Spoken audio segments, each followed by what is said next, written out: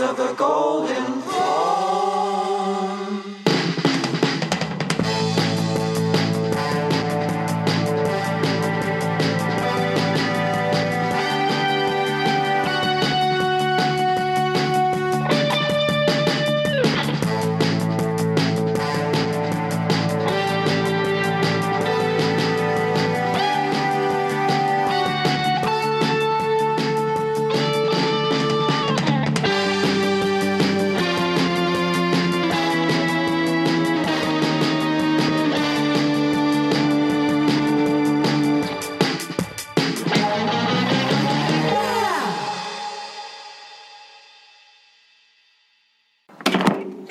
And welcome to the Boys of the Golden Throne. I guess it's what? Model breakage, like, as we record. John, you're setting me back negative fucking hobby progress. Jesus. Well, that'll tie into what we're talking about today. So we're going to be talking about our hobby and shame progress. Then, with the drop of malevolence, we're all going to talk about little things about the Book 8 that we think they're a little buckazagoo. A little what? A little buckazagoo.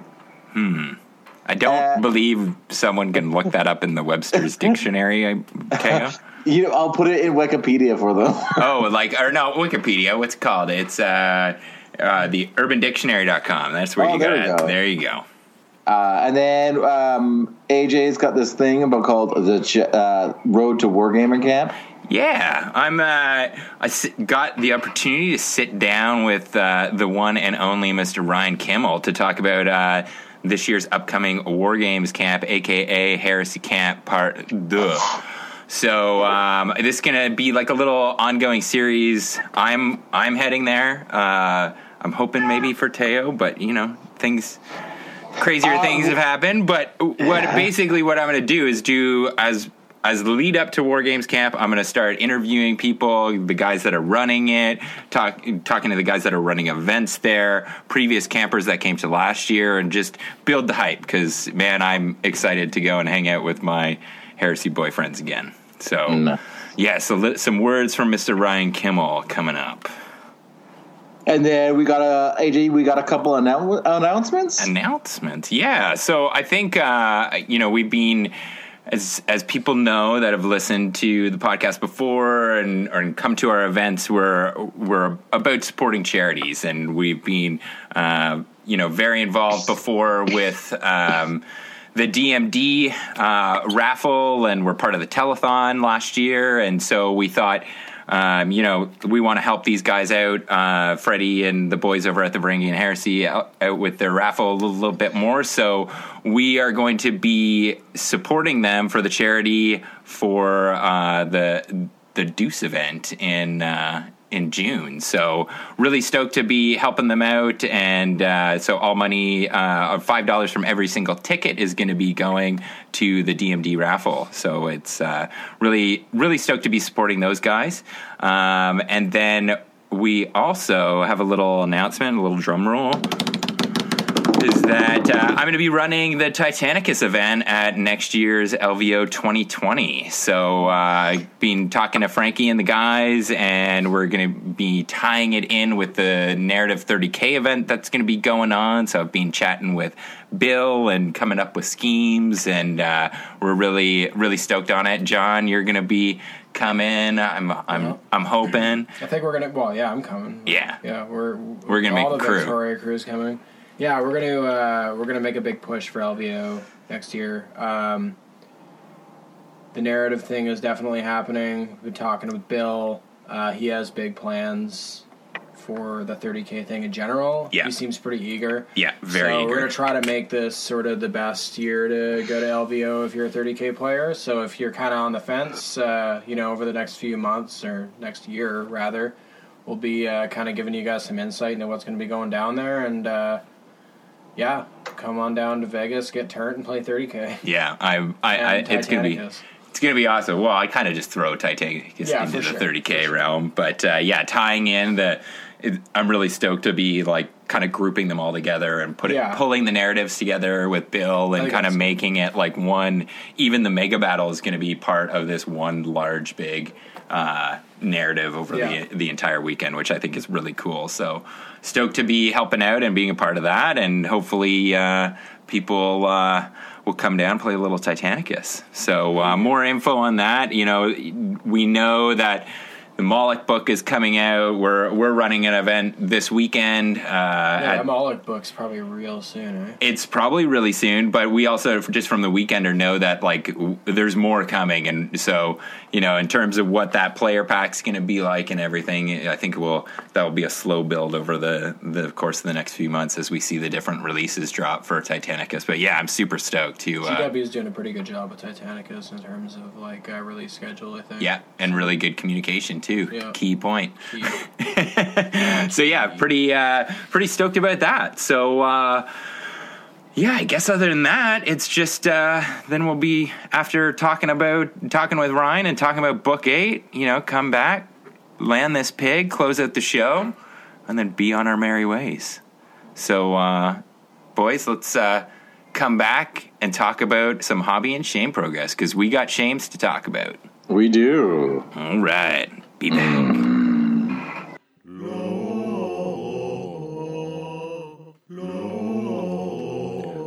Our tutor, who art in Nottingham, Duncan be thy name. Our paints be thinned, our layers be smooth, on plastic as it is on resin. Give us this day our daily tip, and forgive us our poor edge highlighting, as we forgive those who bring unpainted armies. Lead us not into math hammer, but fully closed armies. All praise Null Noil.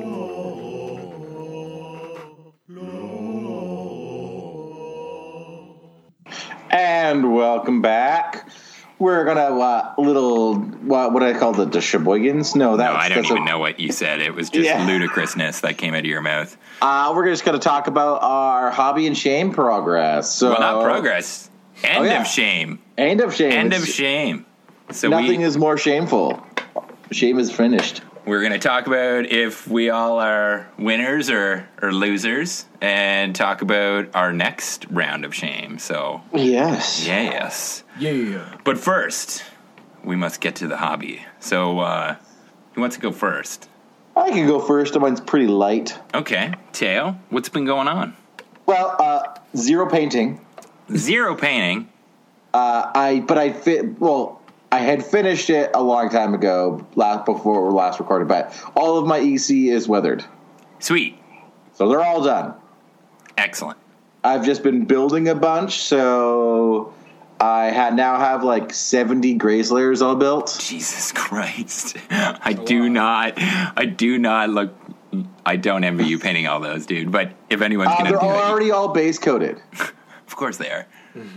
I did it in 5 minutes. I just looked at them. They were great. Done. But I've been going through all of my closets and stuff and getting rid of every extra hobby stuff. And so I ended up trading some stuff. And I got another 2,000 points of Heresy Space was coming. Jesus. What kind of stuff did you trade? More Grace layers, 10 more of the Firing Guard Terminators. No, but what did you trade it for? Were you, old 40K 40K stuff? army. Oh, okay. Yeah. So, I'll have about, 52 to 5,500 points of wolves now. That is... And it's 90% infantry. That's crazy, dude. Yeah. I only have 2 tanks in the army. It's a Falcon and a Melkador. Do you have Russ? Russ is in the trade, yeah. Russ and his dogs. Sweet, man. Doges. So, I traded a bunch of that stuff, so there's going to be a lot of wolf boys now.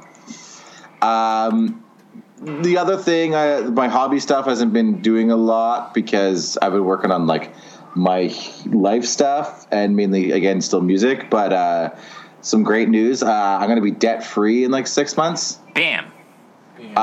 Which is ridiculous, and I don't know what to do with myself, but I'm debating on buying myself. Don't build up more debt. No.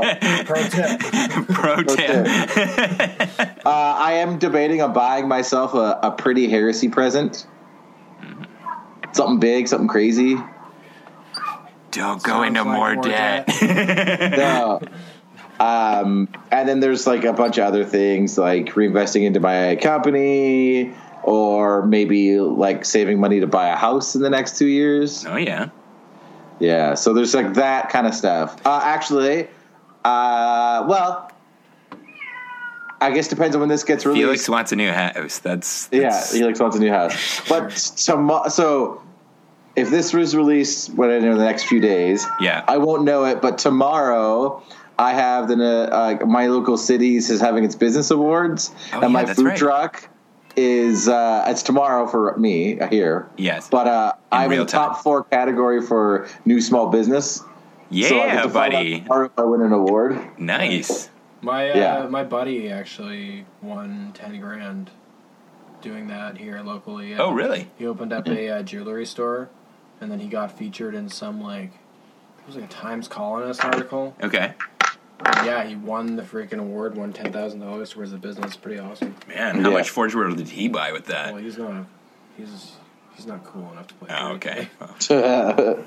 Yeah, so but he would be cool if he played, because then he could combine the hobby and jewelry, and he could just have a bedazzled. The garish, yeah, it'd definitely be an Emperor's Children or Blood Angels. He's got real diamonds and gold on his miniatures. Yeah, it's just all of the the Eldar the Psychers once they turn into crystallized trees. It's just all jewels. He's like, yeah, you win, but mine's prettier than yours, and costs way my more. army's worth $10,000. Yeah, exactly. Sweet,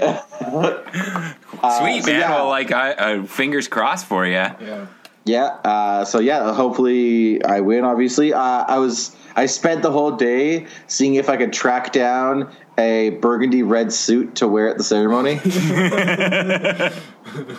So that because I was looking at the pictures of all the previous year's winners, and it's always old dudes in gray suits. Oh, dude, you should show up in your bocce tea gear. Yeah.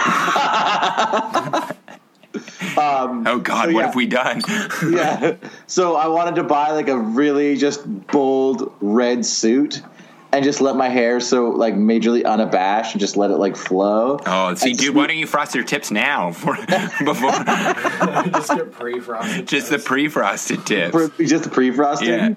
Yeah. So it's just a taste.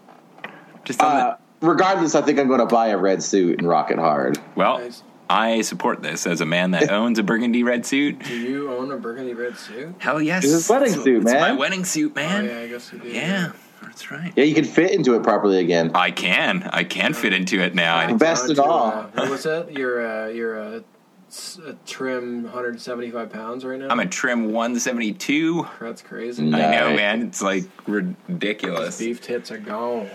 Dropped. No more bitch tits for AJ. Last my hobby is I've gotten pretty good at playing arpeggios on the guitar. Well, I don't know if that's directly our hobby, but music hobby? I can appreciate that. Yeah. All right, John. Yeah. What's going on in the West Hood? I feel like I got a fair bit done, for not being huge. Yeah, you've been cranking out some. So, I've been seeing a lot of picture drops. Yeah. happening. So last year, when I sort of revamped my green scheme, because you kind of, and I'm glad you did this, because I had this shitty green. You were using the shittiest fucking paint. It was dollar store paint. Because at the time there was literally nothing I could find to approximate Sons of Horus green. So I know. I just had to. I judged you super hard though. Is when we first met, and I'm like, "What the fuck is this, dude?" No. We're going to BC Shavers, and we're gonna find you a green. Yeah. So I found a standing green, which was foul green at BC Shavers, and since then I've kind of updated it a little bit, where I've sort of combined it with the Sons of Horus. Post CK Studios, you tweaked it, right? Yeah, when I got the dropper bottles, because then I could sort of mix it. It sucks because the other color that I use for it is a Forge World color, which is discontinued. So I'm going to eventually. Just you wait. Just you wait. I really hope that's. They're coming. They're coming so. back. That's what the rumors are. I really hope so. Yeah. But yeah, so I kind of started revamping my Sons of Horus at that time, and I sort of decided that I wanted to just spend a little more time on them and make them look nicer. So one of the first units that I ended up doing when I got that green was actually a unit of Volkite support squad. Shoom shoom. And I love Volca, you know this. Yes, I do. It's just really fun on the table. So I basically like cranked through these guys, but I only got 8 of them done, and I was only ever using 8, and I had these like 2 stragglers that were just like I just never got around to doing them. So I was sitting there, and so I guess actually the biggest thing with my hobby progress is my airbrush is kaput right now. Yeah. I've had to buy like 1 million parts and bought the wrong parts, and it seems now like it might be that the seal inside is fucked up, and I might have to get some beeswax to see if that fixes it. I don't know. We'll see. Christ. It's been really frustrating. But so I basically just have been having to work on backlog, and then I came here and obviously did a little bit of airbrushing as well. Yeah. But so I went back on those guys, the last 2 guys, and they had been base coated, and I basically went back and I base coated them a little bit more to make sure that they were like more well covered. And I went through and I did them in sort of my more updated since the CK Studios Sons of Horus scheme, and like it's real weird because they look better than the rest. And it's literally like... Is it bugging you now? Yeah, it's like I was looking at the original ones and I was like, man, I was pretty happy with these guys like a year ago, and now suddenly it's like my painting right now is... My skill is increasing so quickly that it's becoming like weird to look at models where it's like, dude, every time I do a new model, it looks like noticeably better than the one before. Yeah. It's weird. It's definitely been increasing. And just, I'm sure if like Caleb's listening to this, as you just said that, he's probably just like nodding his head and grinning with a big ass grin. Well, and that's the thing. So I've been sort of more, I appreciate the CK Studios course the more that, the more distance that I get away from it, the more I appreciate it, because even if it's not necessarily about all just about the skills that I learned there, it's about the feeling proud of my models and actually putting in more time and just being like, I'm painting a little bit more like you right now, which is pretty cool. So so those guys look great. Like, they're just 2 infantry dudes, but they look awesome. And then I went back and I also did the entire squad. I did the transfers on them, so they're awesome now. Like,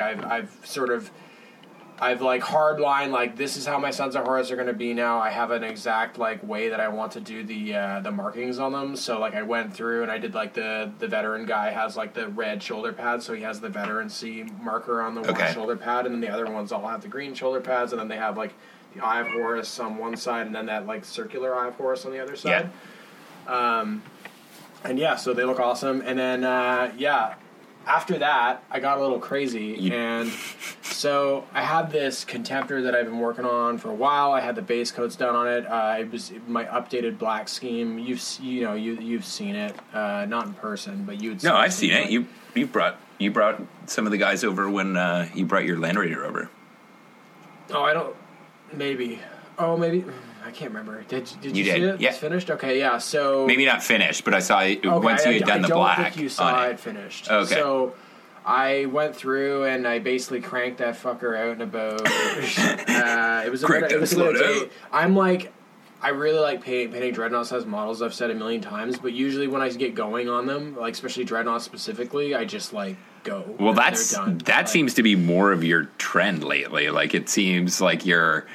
Like, it's the same thing with Scoria. Like, you're starting to like hop on a model and just that one model just cranking through it. I follow that's what the way that I find my painting to be the most effective is just sort of to go where the wind takes me. Because the thing is if I tell myself that I'm going to paint like these specific models and I a lot of times I'll hum and haw and I don't get to it because I just don't really feel like painting those models at the time. So right now I'm just I'm like, okay, like I'm feeling really good because I'm working my Sons of Horus again. So I cranked out the Dreadnought. I'm really happy with this thing. It looks way better than my CK Studios Dreadnought, and I'm really proud of it. I actually think it is one of the best models that I've done. Nice. It's like, it looks sick. Like, I think when you see it in person, you'll be pretty impressed now that it's finished. Like, it has the really like good, exactly what I've been wanting from the blacks, which is lots of contrast. I want it to be very dark, and I want the highlights to be sort of subtle, but then it has like the highlight lines. They pick out the detail, but it's still a very dark model. The metallics are very dark.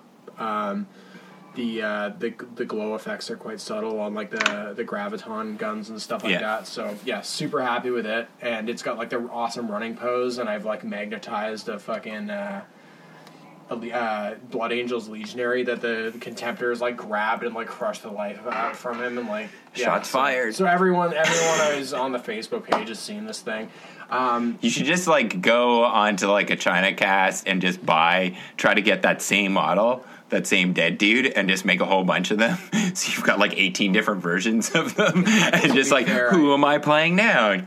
I may or may not have already sort of done this. I have. Okay. I have a number of these. Oh, really? Boxes, which is like great. Yeah, like that's where I got the one that's on my Thanatar as well. Okay.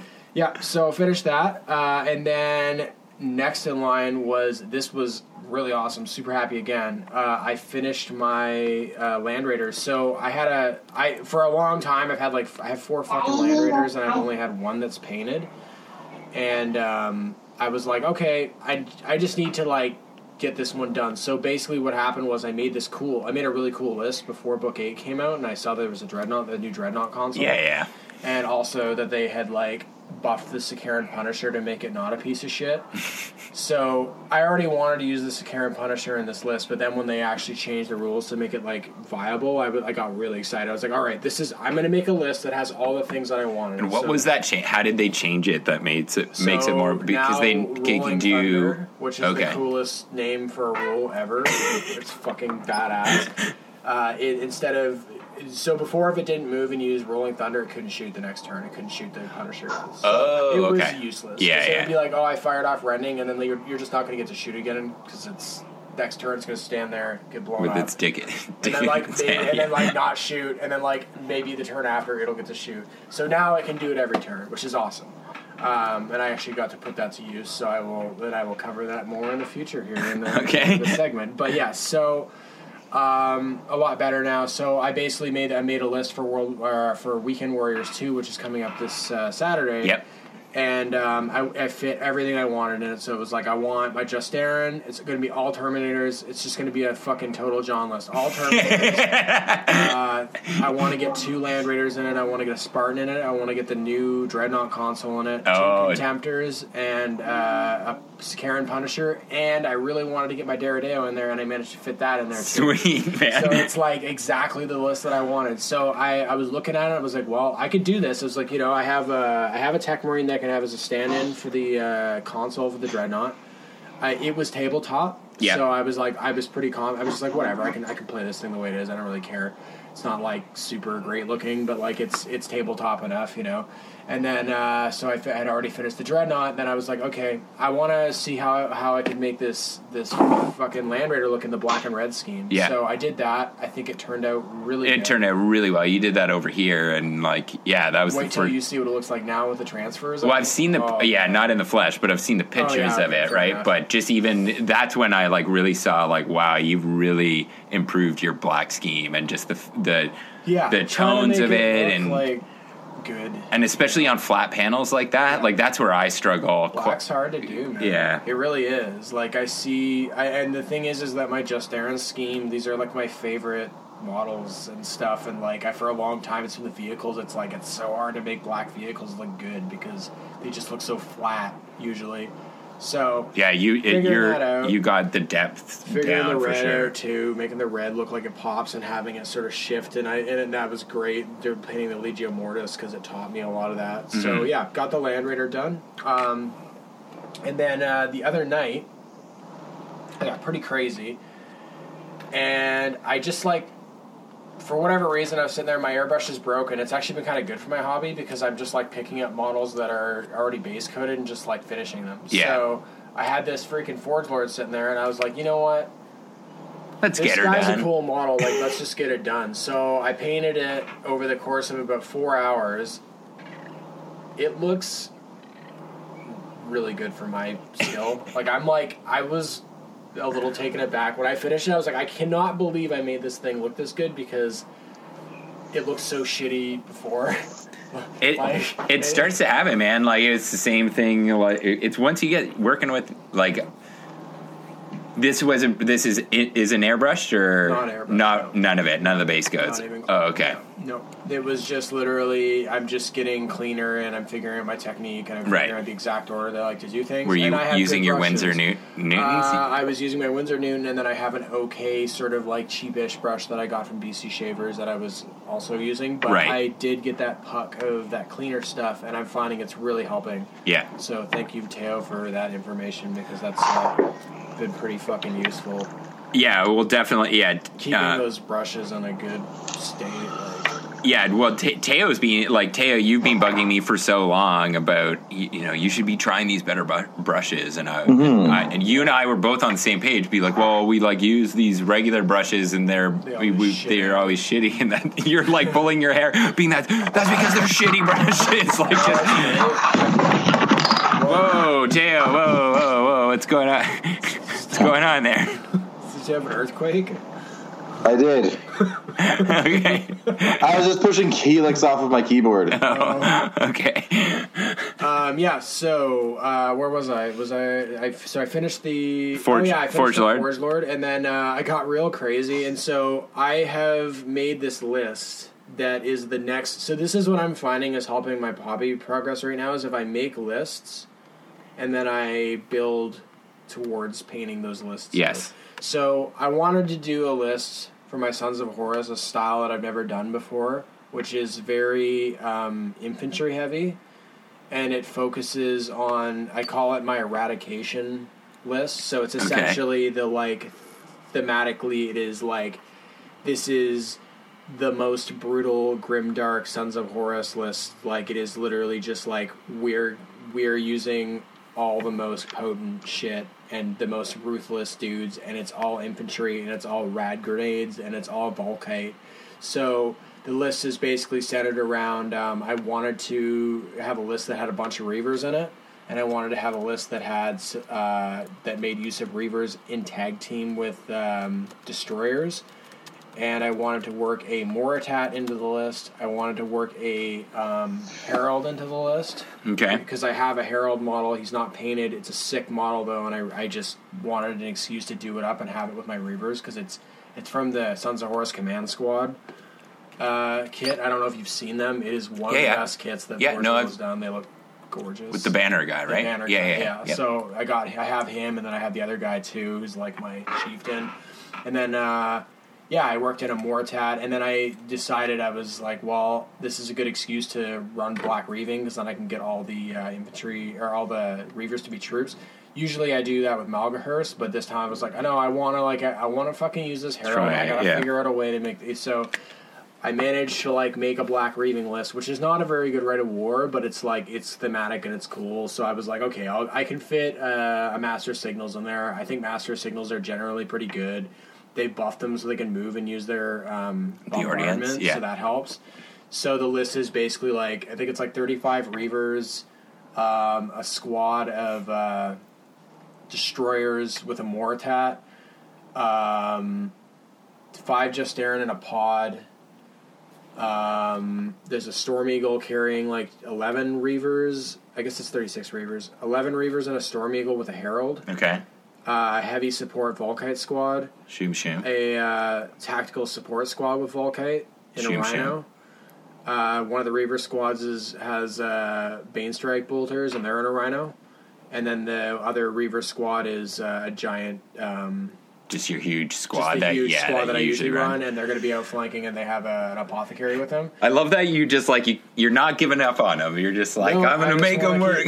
So the thing is that the styles of lists that I usually play do not cater to them, because they are usually the only walking infantry in the army. So now it's hopefully that I have this list is so much outflanking. The Destroyers are outflanking.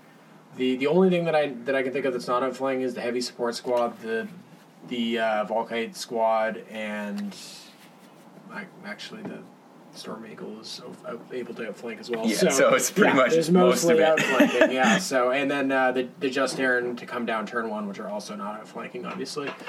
So hopefully my list can survive for the first turn and not get tabled. But if that happens, if it works out, then it should be a cool. Just re-rack and play another game quick, even that you take the loss. So I'm getting really really excited about this. They buffed destroyers. I've always wanted an excuse to try destroyers. I think they're sick models, and I've been getting really excited about, like, I had this idea of, like, how do I want to paint my destroyers? How do I want to do their markings? And how do I want to make them, like, different from, like, the rest of my infantry? So I had the idea of, like... See, kids, thinking about theme before painting. Thematically. So I came up with the idea that, like, this would be a really good excuse to use chipping effects, because the units that run with rad grenades, it explains in the fluff that, like, their paint's armor chipping chips. off. Yeah, and, so I had a Moritat model that I've already bought. I built him with a plasma pistol and a Volkite pistol, because I wanted the best of both worlds. Because I love Volkite, but I'm not going to go crazy and go to Volkite, because it's just, it's kind of like, for double. Okay. I was rolling it out, and I was like, these things just aren't good enough. I didn't know you could take one or the other. I thought it was just like double plasma. You can do okay, I didn't know that. So it's like a nice, it's a nice medium. Yeah. I was like, okay, I could do this guy. Like, I got my airbrush to work for long enough that I could undercoat him. So I sprayed him, undercoated him, and then I just started going on him, and basically, like, 4 hours later, right after the Forge Lord, got him done. He looks fucking awesome. I'm, like, really happy with him. So he's kind of like an indication of where I'm going now. Like, I've got the Reavers sort of next in line for my Sons of Horus, and then the Destroyers, and which you just got today. Which I just got today, yeah. So, yeah, and then also I actually picked up the Praevian model, and I picked up the Tech Marine. Tech Marine. Yeah. So the Tech Marine, I'm going to get a mace for him, and I'm going to run him as the Kit Bash him into the Dreadnought console. Right. And then, so super awesome. And then, other than that, I read Runestorm in theme because I wanted to kind of get in the mood for Book 8. Okay. I heard that Runestorm was a bad book. It's actually not a bad book, in my opinion. It's one of those that I've heard, like, people are on either side of it. I think that people who don't like it probably don't like it because it's so out there, but I think if you just accept that it's supposed to be demons and, like, crazy, it's really supposed to be just in the most insane shit. Sounds like I'd like it. It's actually pretty cool. It's like a bro, like, all three of the, it's Gilliman and Sanguinius and the Lion doing their thing. That was pretty good. I enjoyed that. That gives you some insight into, like, Sanguinius' character too. It's actually a more important book than I think some people give it credit for, because it really does, like, emphasize why Sanguinius, especially, like, if you read the Titan Death, his character is, like, super, like, somber and down in that book, and this gives you, like, more of a reason as to, like, why he's that way, because he's going through some shit. So pretty good. And then I found this new podcast called Echoes from the Wasteland. I was just listening to that. Oh yeah, I haven't heard of that one. It's a couple guys. I'm not sure of I forget the one guy's name, but yeah, they're just two Australian dudes. Just seemed like cool guys. Yeah. I've interacted with Jackie on Instagram a fair bit. He has a gorgeous. So they're from Wasteland, Australia. This all makes sense. Yeah. Okay, Tim, look what you've done. Jackie has like a gorgeous Volpa army of Volpa? Legio Volpa. Oh, okay. And his stuff is incredible. He also has this insanely nice Death Guard army. His painting is fucking next level. Sweet. And then he has this. You've probably seen it. The Porphyrion that's like, it's like blue and white. It's like a dark blue and white, and it has like spikes and stuff. I totally know that one. Like, that's his. Like the Mars sort of like that's his. Okay, cool. Yeah, super super cool. So I listened to that. Not all their podcasts seem to work, or not all their episodes seem to work. So I might put you in contact with them to like see if so you can explain how you upload our my eyes just go wide in fear. So you can explain how you upload our episodes, because I don't know. I'm like he's like asking me questions. I'm like, I don't know. Be like the blind leading the blind. I remember just being like calling Teo and be like, I don't know how I did it, but I did it. And we still have to do that half the time.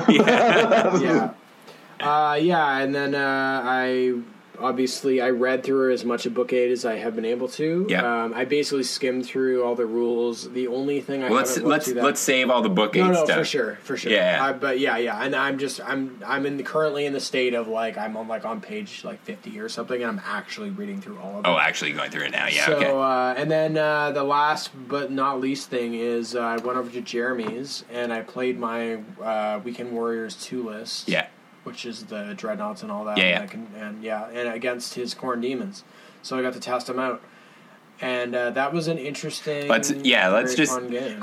Let's not get into. We can maybe get into the details when we dive into like the actual demon talk, because we are definitely going to be talking demons. So yeah. I'm because I haven't heard your full debrief. So all I will say about that is that my Sicaran finally did something. Yay! Yeah. Sweet, man. All right. Well, you've been busy. You've been turbo busy. It's crazy. I don't know how I've been. Like, we haven't recorded in, I guess, maybe 3 weeks or something. And I was looking at this and putting it together, and I'm just like, Jesus Christ, I don't know how I've done all this because I've been so busy with the house as well. But like, if I was talking about like hobby progress, including moving fucking dirt in my backyard, boys, we'd be here for hours just talking about moving dirt. Yeah. Let me tell you. And working on his old thigh blaster. Oh yeah, man. I'm gonna be ripped by the fall, just doing all this work in my backyard, dropping all these pounds, just getting jacked. I'm just gonna be like a golden bronze god like John soon. All right. So it's the bronze otter. The bronze otter, yes. Oh man, I should I've been actually looking for otter type things now, just to like display. If I could find a little otter statue, I'd definitely bronze it and move it in here. That'd be sweet. That'd be hilarious. So maybe we'll talk about the otter den. We'll start there. So I've actually I've like moved things around, I think twice since we last recorded, and now I've finally, I think, settled on like this round of moving things around. I think now works. I moved like the glass cabinets around, gives, I think, just like a little bit more space in here. John's now got like a little L-shaped desk to him, so he can be recording and then shift over 90 degrees and then be airbrushing. It's super cozy in here. It's getting better now that it's not like as frigid, even that we live in Victoria and it doesn't really get frigid, but it was cold down here and I had to use a little space heater. I'm just so excited to just sip whiskey in here and like. Ooh, I bought a thing of bourbon. It's upstairs, which I need to bring down here, which we should be drinking right now, but someone's not drinking bourbon right now. Saturday, baby. Yeah, okay. So bourbon. I also picked up some more shelving for the train shelves, which kind of sucks because I kind of have to disassemble them to add more shelves, but I've packed up for Weekend Warriors 2, so now's the perfect time to add more shelves, so I'll probably do that sometime next week. My wife and I have been looking for a whole bunch of stuff for the house, so we went to this antique store looking for whatever, and I'm walking along, and I do this total double take and ended up finding, Teo, I don't even know if you've seen this yet, but maybe you can see it on the webcam, but it's this little shelving unit with all these little, cubbies that are perfect for a painting rack. So I've been able to move all my paints into this system. And that way Norbert can't pee on them. Norbert can't pee on them. She's not big enough to get into said little boxes. And then I just need to get my lovely wife to make little labels because there's like a little cubby for blue and a cubby for green and red and like all that kind of stuff. So she's actually more stoked about it than I am, which is awesome. She's like she keeps referring to it like the rug in The Big Lebowski. It's like it really just brings the whole room together. So I'm pretty stoked on that. And stoked that she's like really excited about my painting shelf, which is kind of bizarre. Another thing I did is I finally built the painting rack that I got from the DMD raffle that I won last year. So I built it. It's holding all my Vallejo stuff. I think I'm going to get maybe like one or two more. Is this it? Yeah, that thing there. Nice. And it's got like the little shelf there. So I think I'm going to put them up on the wall here eventually. What's that? Yeah. And maybe get another one, and that will become my like Vallejo rack. Yeah, next to all the pictures of dicks. Next to all the pictures of dicks, yes. So that's been cool. Thanks to the Varangian Boys for that. Like John, I finally went out and bought some Winsor Newton brushes and soap, and like, my good God, those brushes are a game changer. Like, they're good. Simple. Like, they hold more stuff. Like, they're so nice. They're so nice. They and keep that a point. beard soap, man. That soap for cleaning the brushes helps so much. Yeah, even so I literally went through the thing that Teo said, where like you let a. Whoa, Teo! There's a semi-truck just going on into his house. Mute. And it's going through the. So I went through the thing that Teo was talking about, where you let a brush dry, and then like you're like, fuck. All right, sorry about that. Little technical difficulties there. So yeah, just the brushes are like awesome, and doing the soap. I had like you see that big tank brush right there. Oh yeah, a brush like that big flat brush. I let dry. Yeah, and I was like, well, for fuck's sakes, it's like a new brush. I was like, God damn it, like. And then I was like, well, I'm going to try the Teo strategy. And I just, like, kind of, like, warmed it up and, like, kind of started working it into the soap and did it 3 times. And now it's good as new. And I was like, holy shit, that's crazy. Yeah. I've been meaning to do the exact same thing. I just need to sit down and go through, like, my every good single brush. Yeah, because one thing that I did as well, like, just going through all my hobby stuff, is I put all my good brushes in one jar, and then I've got all my shit brushes in another one. That's so it's, like, very clear what's the bitch brushes and what's the good ones. But, the bitch brushes. The bitch brushes, yeah, exactly. The bitch tip brushes. You know, the terrain brushes, the just whatever. Then let's talk about AT tiles. So, John, you came over. I started just cranking these suckers out. Yeah. One morning, I woke up at like 5:30 in the morning on a Saturday and just like wide awake. And so I came downstairs and started airbrushing tiles. And it started like this dark last 2 weeks where I turned on Netflix while I was doing it, and the new Motley Crue movie came out. And I have a problem with Motley Crue because I love it, but it's like it's an STD. And like sometimes there's flare-ups where you listen to a little bit of Motley, and the next 2 weeks it's just you just got to kickstart your heart the whole time, right? So yeah, I definitely came over and you were like, I listen to Motley Crue, and I was like, well, I didn't know you listened to Motley Crue. Interesting. Oh yeah, love it. So basically, the Crue like fueled me painting most of these tiles. John came over and helped me put down some base coats on a bunch of them, and worked out some of the colors. You were there from like the beginning of actually like figuring out how we were going to paint these things. So I really appreciate that. I apologize because like my airbrush work was like fairly sloppy. Yeah, and now fine. I know why. It was. So, like, for all the like around the edges stuff, I hope you know that wasn't my actual. Oh no! I've gone over like most of that stuff of just tidying it up because I knew you were. That was when you were like, okay, something's wrong, and you were getting so pissed at it. But so I like put in some solid hours into those. I with the Book 8 order, I picked up another tile, so now I can do a full 6x4. It's almost all 6 of the tiles are almost completely painted. So at least 4 of them are ready for the event this weekend. What else have I been doing? So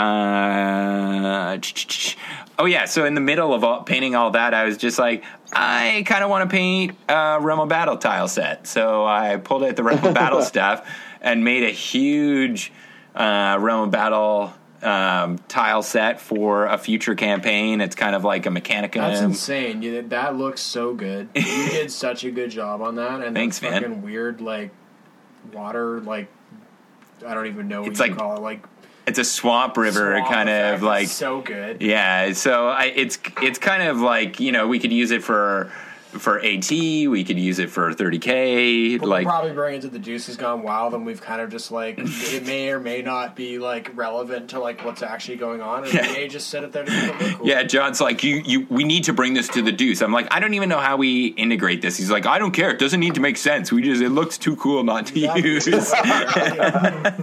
So that was just like setting fueled hobby urge, so got that done.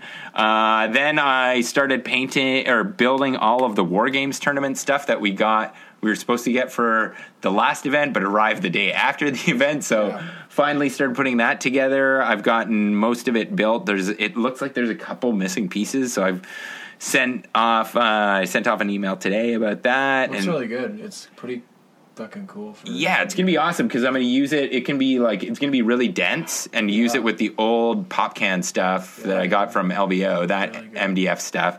Combine it all together, and then I can use it for 30K or Necromunda. So started getting on doing that. Got it all primed. Now I just need to set up a little phone chat date with Mr. Coman so he can give me some tips and we can talk. Yeah, as you were thinking about doing it were you going to try and do the Rust thing? I'm going to do it super grungy, very Grimdustrial kind of look to it. So then, speaking of Necromunda, I picked up a gang of Cawdor, so I'm going to do very themed bomb rats. Got a whole bunch of those guys. I've been so tempted to pick up Necromunda a few times. Man. Yeah, Eric is been whispering in my ear for months and finally pulled the trigger on that. So I've got, upgrade kits. I've got everything to do. One fully kitted army gang with a bunch of bomb rats. So looking forward to getting into that. And that'll be fun because I'm going to use it as just my in-between models. I need a little break from painting Alpha Legion or you don't whatever. Need as much of them. And, Exactly. Yeah, it's a lower... Well, I did go whole hog into it, but anyway, as I usually do. And then, obviously, Book 8 dropped, and I'm not going to get into this in details, but I went straight to the demons and got a huge demon boner and ended up doing a huge purchase of stuff to expand my Nurgle army, including the big Forge World demon, Korvax, a Cromlech big demon, 2 boxes of Nurglings, 2 boxes of plague Korvax? drones. Yeah, oh yeah. Dude. And then I got 3 of those Nurgle trees. Yes. And I'm going to use those as my portals. I'm going to put them on 130 mil bases, and then I'm going to do the swamp effects in the whole thing. I'm so happy about this. Yeah, This is I'm going to live vicariously through AJ in my dreams. Because this is what I want to do, but I'm not going to do it. So, and then I want to do it, but I don't want to do it. John's like, yeah. So, do you think I could maybe borrow your army occasionally? I don't really want to pay it. But I was like, I want to play it so bad. Yeah, well, you can for sure. Awesome. And then, based on obviously the news about the CK Studios change in their course of doing the creature caster, I'm definitely going to do the Nurgle demon and add that to it. So it's going to be a lot of demons coming down the pipeline.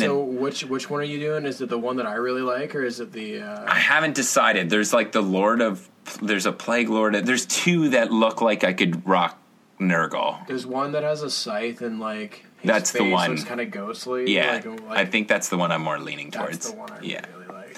I know, John. I know. It's so hot. So, and then I made another order using my Cromlech gift certificate that I won for the best painted loyalist army at Heresy Camp. So I picked up some skull drones, which I'm going to use for the Cyber Oculus for my Mechanicum army. I grabbed a Legionary Tech Marine backpack, which I could use for an Archmagos in the future.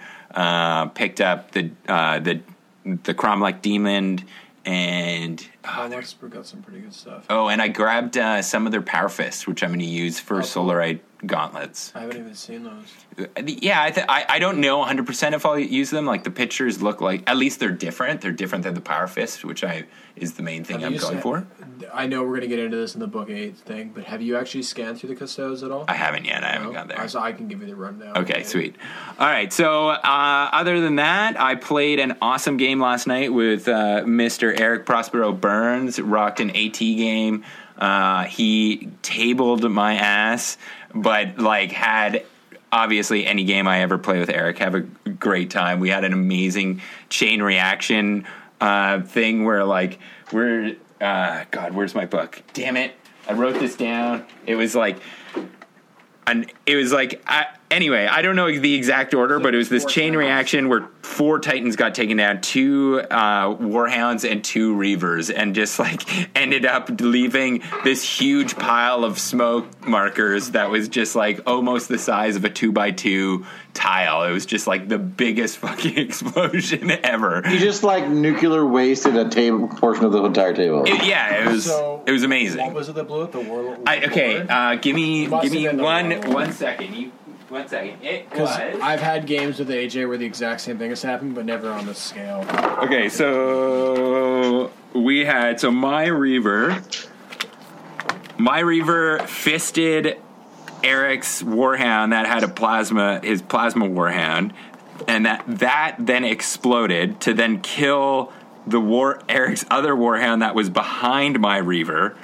Then that Warhound stumbled into Eric's Reaver, and then Eric's Reaver like got another round of shots off, and then that exploded my Reaver, which then exploded the Warhound that stumbled into him, which then exploded his Reaver. So it's just this fucking. And so did when the Warhound stumbled into the Reaver, did it take damage from the impact hits? Yeah, that's so cool. Yeah, that's the thing about Titanicus, man. So it wasn't like the complete chain reaction that in one thing it did all of them, but if it wasn't for every single one of those actions, that wouldn't have happened, and it was so cool. They were probably all within a range where the void shields weren't taking it.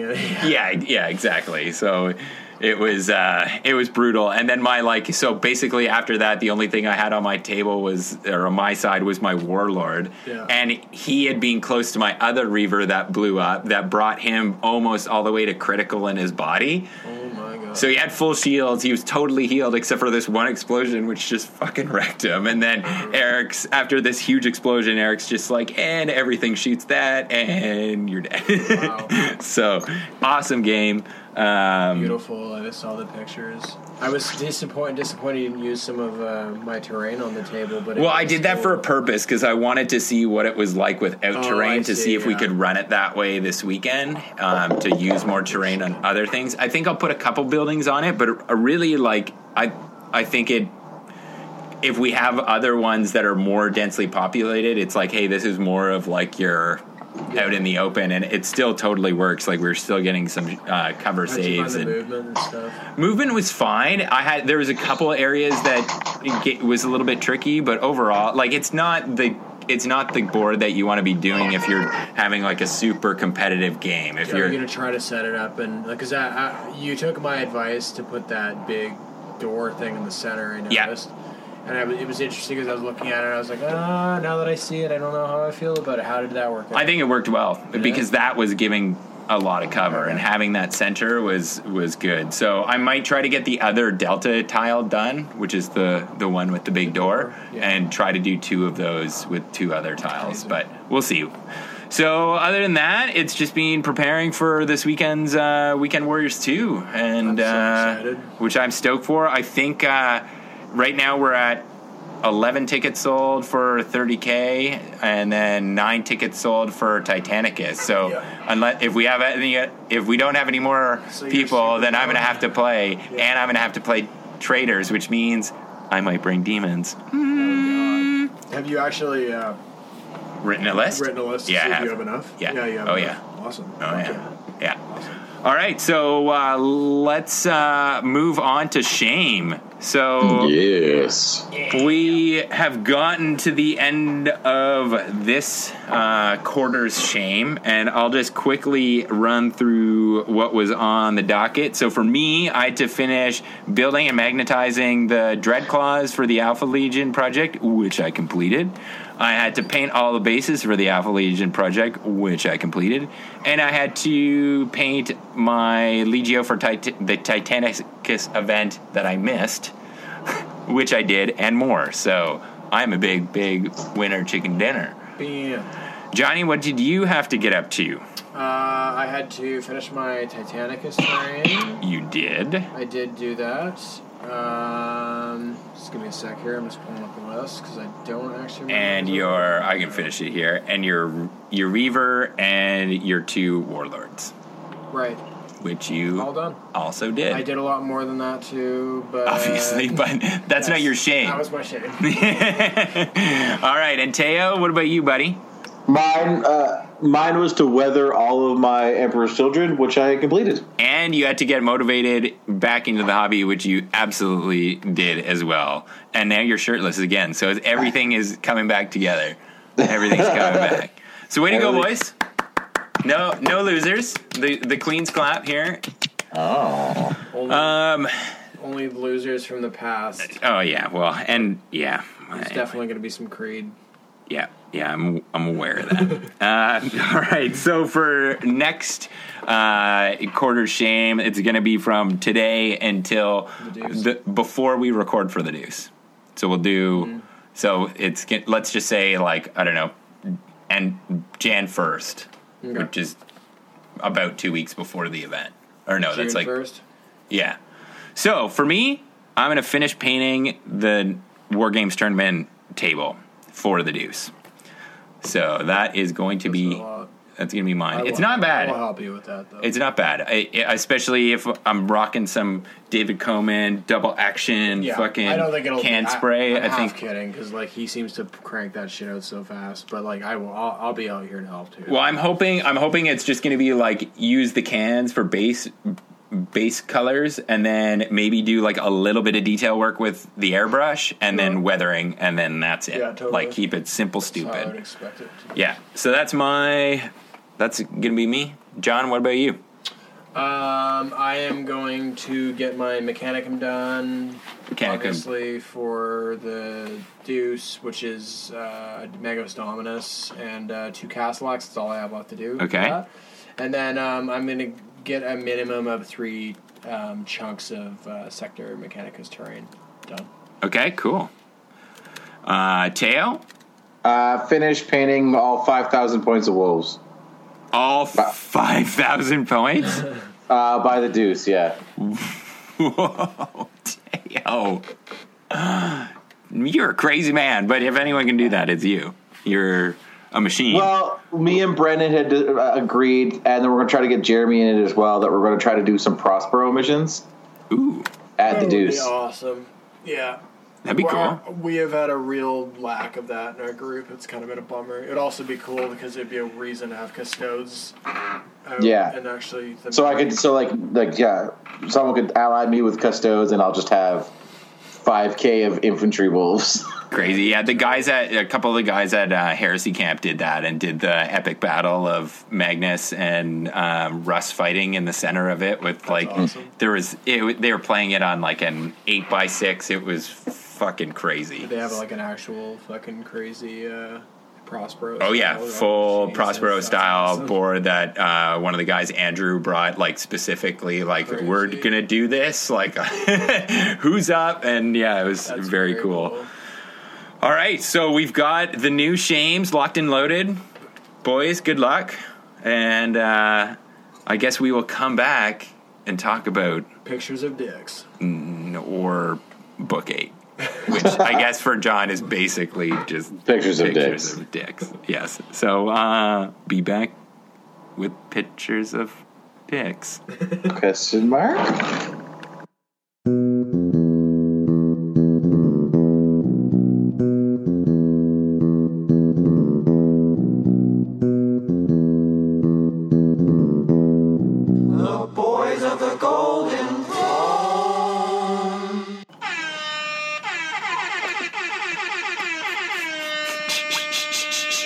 Welcome back to the Bot GT. This is the Book 8 early... Well, I guess it's early impressions. Early impressions. I like that.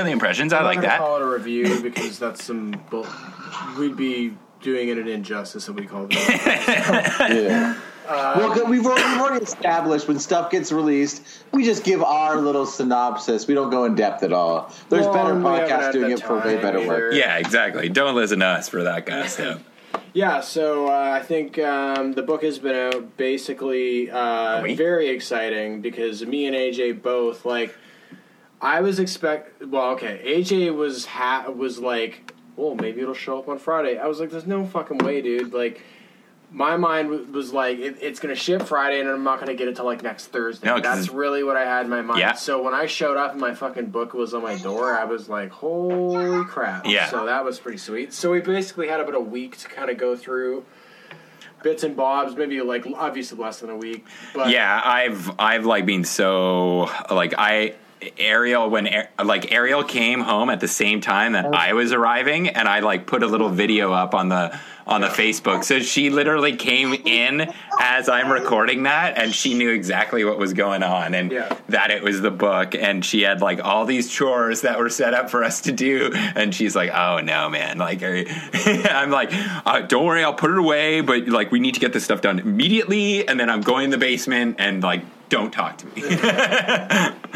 So yeah, I mean, it was a similar thing. Like not the exact same thing by any means, but like Dino knows that I've been waiting for this forever, and I was just like, just to be clear, my excitement for this is that we have been waiting for more than 2 fucking years for this book. Like, this is a big deal for our little nerd thing, and she's like, I'm going to let you have your time. Yeah, I'm just going to walk slowly backwards, nodding.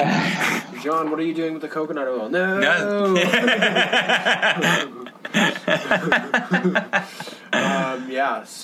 We have, we haven't had a ton of time to look at it. But, no. I don't know what your guys' approaches have been. I know that you went to the Demons. I went straight to Demons, and I have not really left Demons. I've read maybe the first 10 pages, starting to read through it and going into the story, which like the first 2 pages, I was like, oh man, this is good. Like talking about the great lie and really cool. And talking about the Imperial Truth. It's very, so I haven't even gotten to Cygnus or anything, but for me, my orbit's been completely around the demon section of that book. Teo, what about you? I've read just most of the White Scar stuff. Okay. Right. Yeah. No surprises there. No. So White Scars are probably my biggest blind spot. What? The White Scars are probably my biggest blind spot in the book. Okay. I've kind of I've looked at them. I know the Terminators. And I know the con pretty well, but other than that, I haven't really gone. Well, I've got some inputs on some of the other things that'll be pretty cool to talk about. Sweet, awesome. Yeah, no, I'm going to avoid the White Scar section like the plague. So yeah, because I kind of glanced through the whole book. I went through all the units for pretty much all the units. Yeah. I paid a lot of attention to Custodes because I know Custodes. I paid a lot of attention to Demons, and I've paid a fair bit of attention to the Blood Angels. Okay. So I have a pretty decent working idea of the lists, but they're pretty complex. There's a lot of stuff that's, so yeah. And then I went back to the beginning of the book, and now I'm actually reading through it just as a book. So I'm on the 50-something page. I'm just kind of in the early parts of the Cygnus Prime stuff section, yeah. And it's good. It's it's really cool. It's fucking good. It's very detailed, and it's very it is that historical sort of fiction thing. It's cool, man. Well, yeah. Question for you. What was the first thing you did when you cracked it open? Did you smell it? Oh, fuck yeah. Oh, yeah. I mean, it's kind of hard not to. You just do smell it. Ariel, witnessed. I took it, into the car when we went to go do chores that Friday night, and I'm just okay, you're just going to have to witness, a major nerd moment here. And it's opened it up and smelled in front of her, and she just, had the look of, I can't believe I let you fuck me.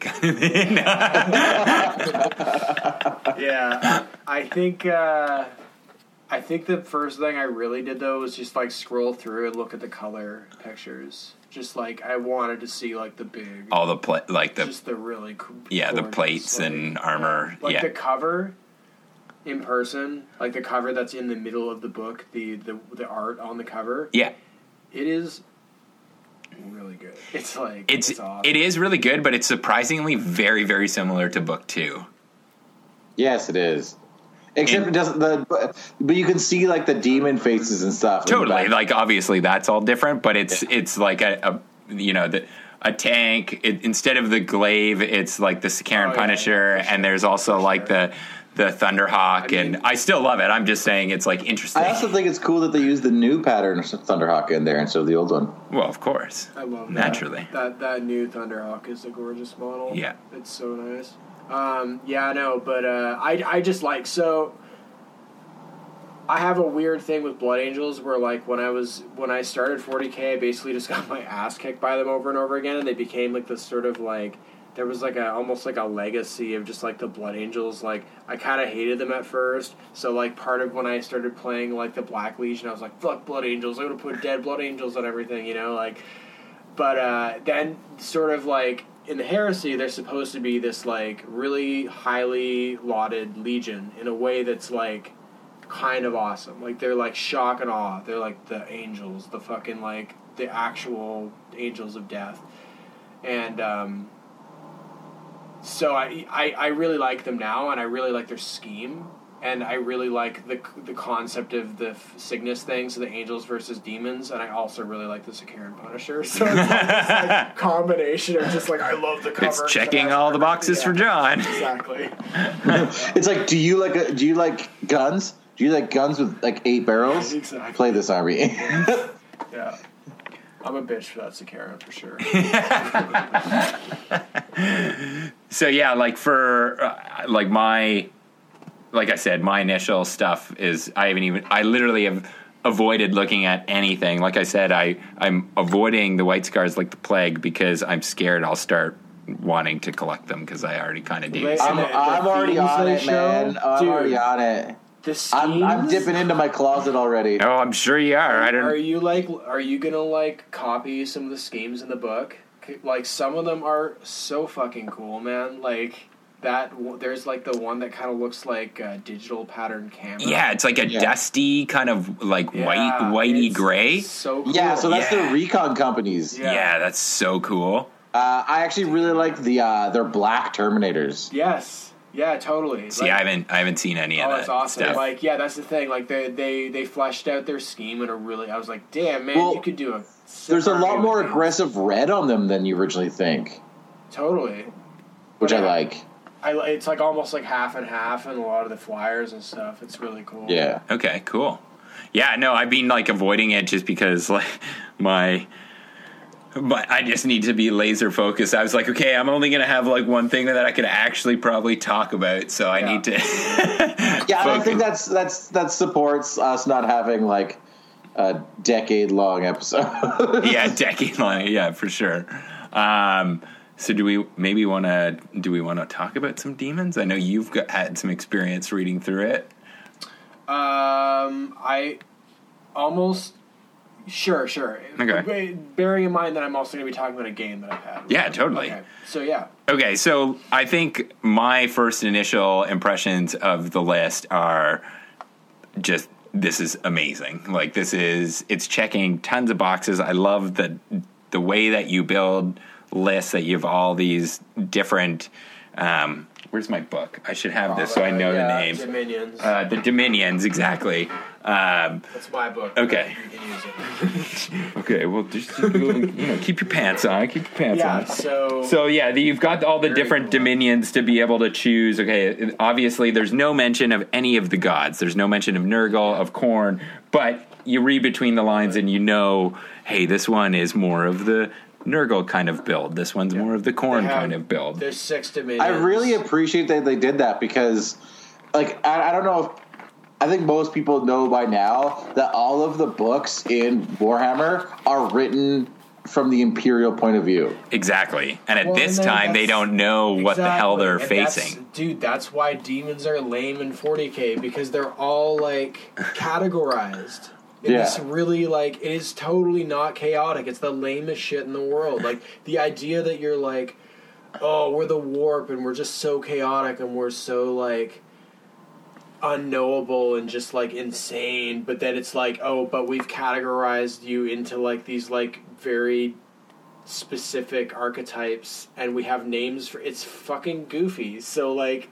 Yeah, I love that they are really they feel like an unknown in the book. Yeah, and when you're reading through the Cygnus stuff, they do a really good job of, like, this isn't attached to the demons thing necessarily directly, but it is in a way, because they really do a great job of sort of, like, in the way that they describe them, and in the way that they're it's creepy. They're unknowable. They come to the planet and they're literally like, there's no signs of any life. They don't know what's going on, and then all of a sudden there's just these crazy ships that, like, fucking hit the red tier, and the red tier crashes onto the fucking planet. Yeah. It's fucking crazy, dude.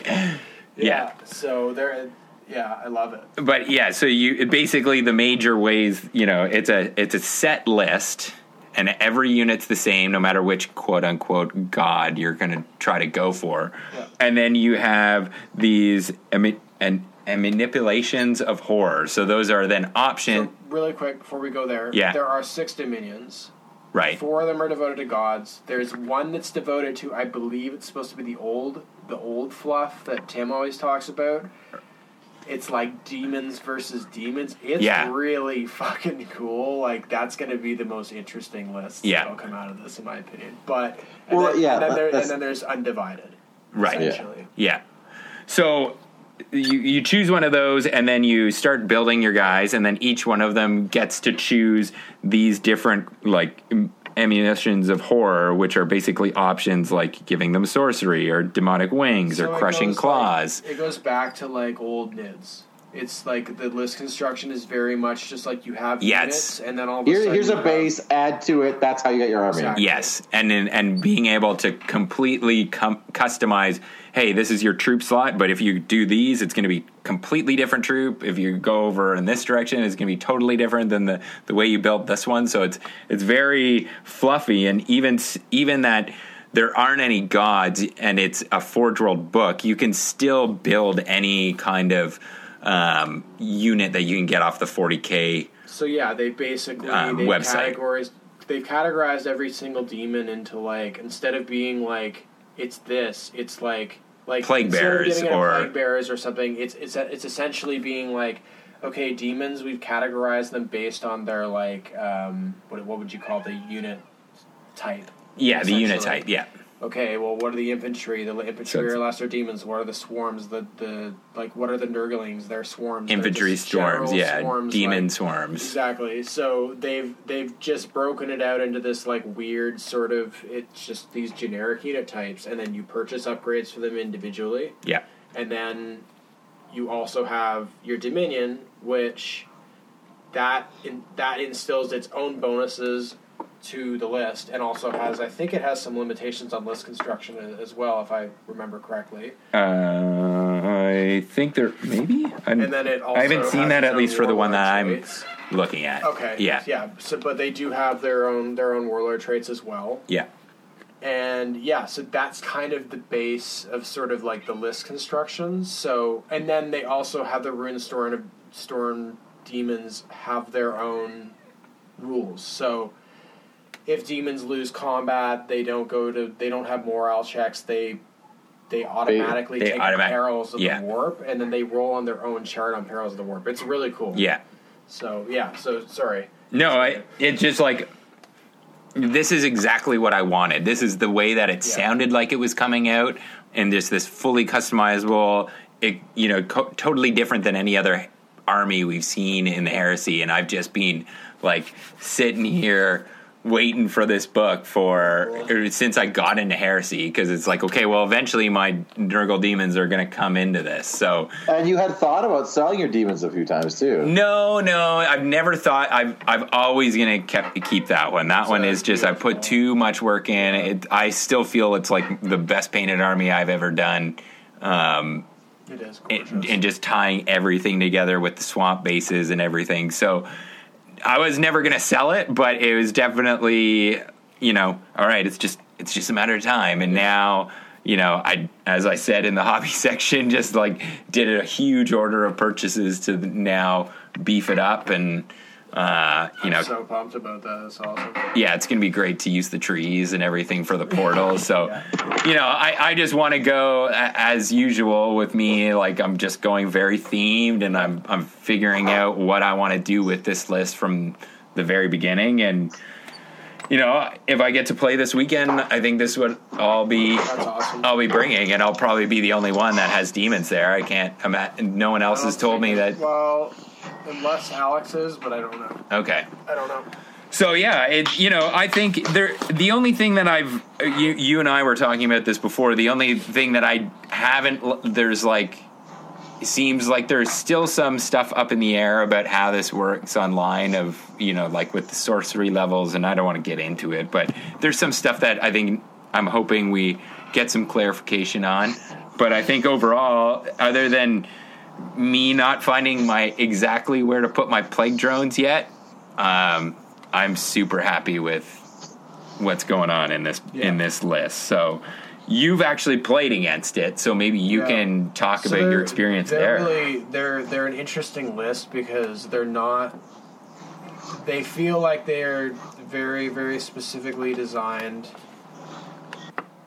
Hey guys, sorry, technical difficulties, but yes. Anyways, getting back to where we were. So the demons feel like they are designed to not be Space Marines, and I think it's awesome because they've looked at Heresy and they basically were like, well, we have Mechanicum, we have the cults and the militia, and then the we have the legions, and then we have knights. But it's like you have this like whole in terms of just sort of the style of lists and the sort of styles of units and the styles of weapons that are good against those units. So demons are going to be a big meta change-up because, like, firstly, you're just going to have people who already have armies who are going to come in. Yeah, to start like playing. me.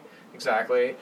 The other thing is that they're a cheap army to, like, play because you can get them in plastic. So, like, a lot of people, they're going to be, like, custodes, and, like, a lot of people are going to take them up to that. They're also thematically very, like, liked, right? So, yeah, they're going to be really popular.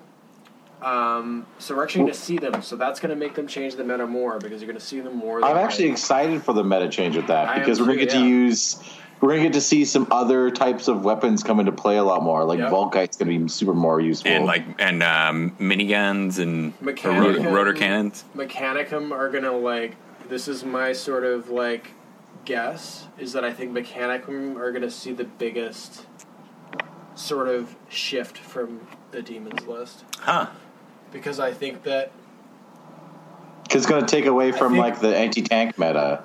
Exactly, and I think that Mechanicum are going to have a really hard time dealing with demons. I really do. I think demons are going to be a bad matchup for most Mechanicum lists because, like, Mechanicum are just going to be like, well, I just build to kill fucking Space Marines because that's what we do good, and then it's like now it's going to be like, well, if you build to that standard, you might not do so well against these demons because, like, they have a shit ton of wounds. They all have invulnerable saves. They don't care about your low AP. Yeah. So, like, have fun with that. Yeah. And not to mention, a lot of the Mechanicum weapons is only strength 7. Yeah, so totally. even their basic infantry are still getting 2 saves per even their heavy weapons. Like, and like they have answers. It's not like they don't. Like, you could totally make lists of Mechanicum that can take apart demons, but not your typical Mechanicum list is not going to do that. I know that my Cybernetica, like, literally, if I play my basic Cybernetica list against a Khorne army, like, I don't think I can win. I don't even know how I would be able, like, because they're... Well, yeah, like, looking at, for me, like, if I put down what I'm thinking of putting down for a Nurgle, quote-unquote, army, if I was going to face that up with my Mechanicum, I'd just be like, Jesus Christ, like, it's just so many models, right, to try to whittle down that. I don't know where Nurgle's going to be because they have the strangest Dominion objectives. So, so here's a one more thing about this list. Probably the craziest detail about it is that the Dominions aren't just like your warlord traits and your traits of your units. You can literally pick another tree or just an alternate objective. So it's like the closest thing you could relate it to is like one of those Grey Knight characters the Knights Errant. Those are the moments? Yeah, whatever? Those are moments. Oh, That's yeah. the only thing you could really compare it to in the game. But it's but those nice. moments are on top of your regular missions, where this is just an alternate. Okay, yeah. This is sort of on top of as well because it's only your primary objective that's changed. Oh, okay. Gotcha. Yeah, so it's pretty interesting. I have no idea how the Nurgle one's going to settle out. If I had to guess, I would say that it's probably one of the weaker ones because it basically tops you out at 5. I think it's like 5 or 6 victory points. But I had a game with Jeremy, and he played the Khorne Dominion, and I knew that this was going to be a hard game for me because if you play against Khorne and you're playing an assault army, good luck. They get a victory point for every unit that dies in combat. Yeah, everyone that dies in combat, whether it's your units or your opponents. Yeah. But specifically in combat. Yeah. Not shooting. So, yeah. What were you going to say, Tail? Oh, yeah, no, I think that's just really cool. Like, when you're playing an any combat army against a Khorne army, it's just like, murder! It's pretty cool. It's thematically really cool. I'm worried about it gameplay-wise. I really hope that it doesn't end up being something that's broken. But currently, it seems like the most easily broken from my perspective. But yeah, so I had a game against it. I played a list that was sort of like... It was funny because I got to Jeremy's and the first thing he said to me, he's like, I think my gut is telling me you're gonna get rolled really bad. And I'm like, it's like, well, this is a good way to start. And I was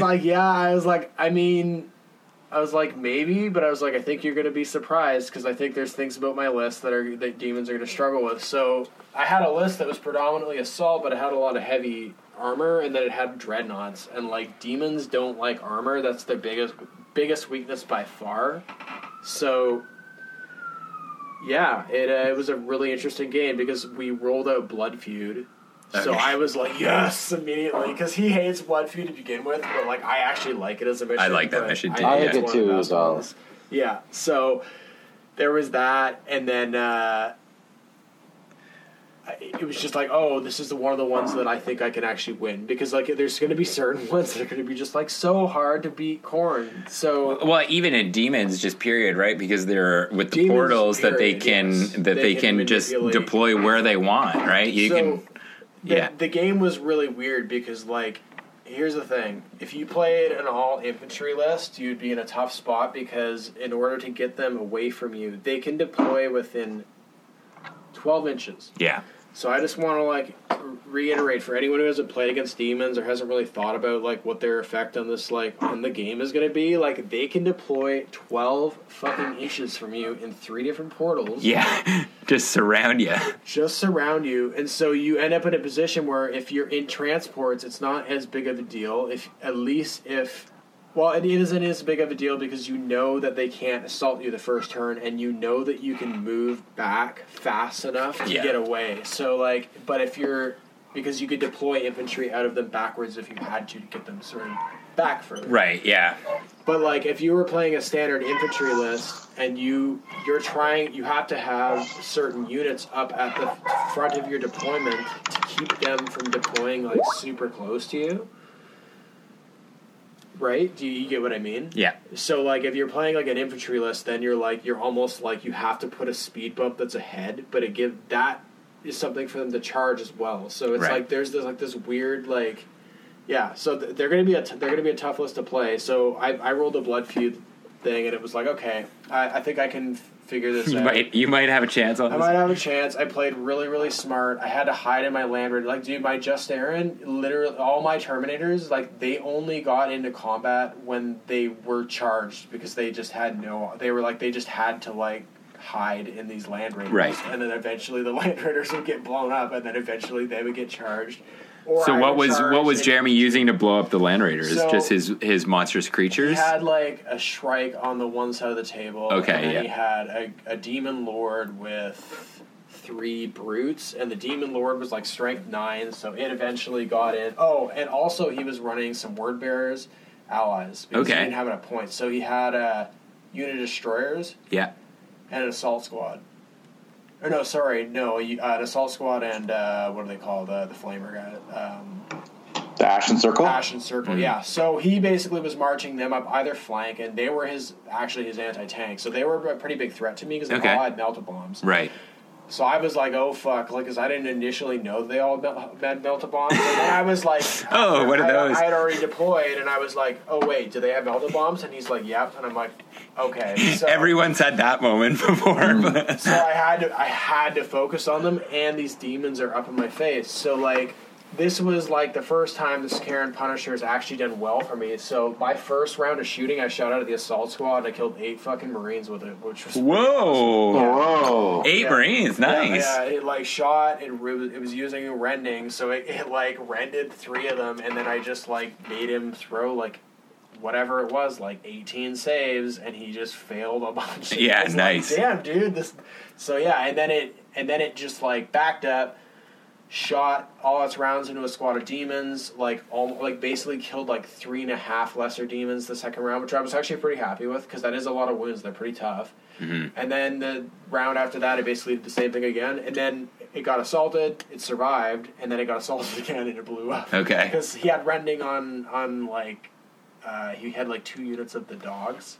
Oh yeah, the corn dogs. Yeah. So was he running those as beasts or brutes? Yeah, beasts, and those are like really fucking powerful. They're so 33 points each the way he had them out, but they were like real fast and they had a lot of attacks and they were rending. Was he giving them like the D3 Hammer Wrath or? He gave them rending and 3+ save. Okay, yeah, nice, sweet. Yeah. So yeah, it was an interesting game. So we actually managed to squeak out a tie. But the things that I learned about the demon list is basically if you're playing against Khorne, you're going to be in trouble, especially run away and if shoot. It's an objective. Well, so this is what my concern is with the Khorne list that's going to be broken.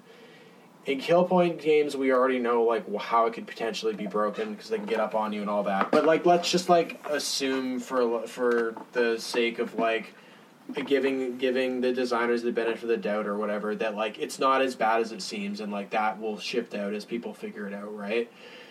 But if you have to play an objective game against them, you are kind of fucked. Because they're just going to go around the objectives and then you have to charge them. You have to go towards them. Like, what are you going to do? And you're never going to get them all off the objective.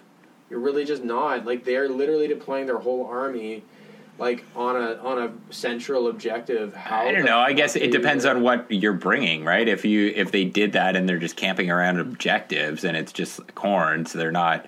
You know, they got their 5+. If you've got like a huge infantry or artillery, those objectives as like with like one.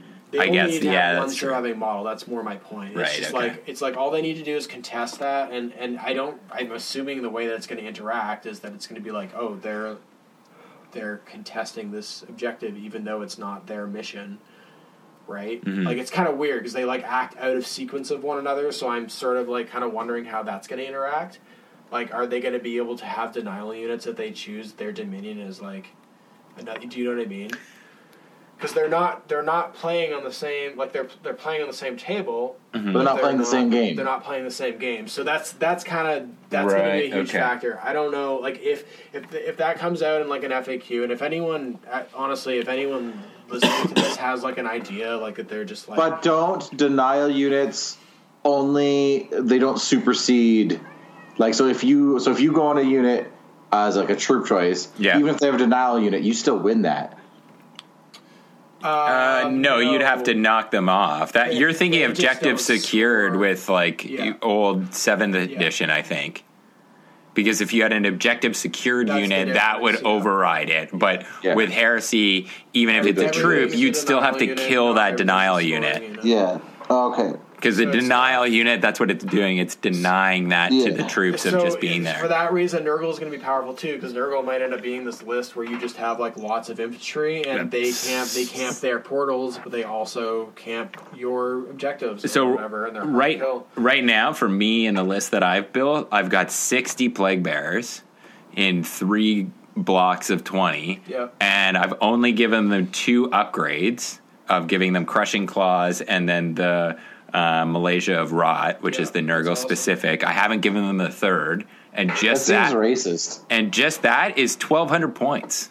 Yeah. 1,200 points for cheap. 60, right? So they're not cheap at all. Demons are 10 points each base, which is crazy. Or maybe it's 12, actually. But they're more than Astartes, which is pretty nuts. But it's like, you know what's great about it? Is that all of those are painted. Yeah, and now all I have to do are the big fun things. I like it. Yeah.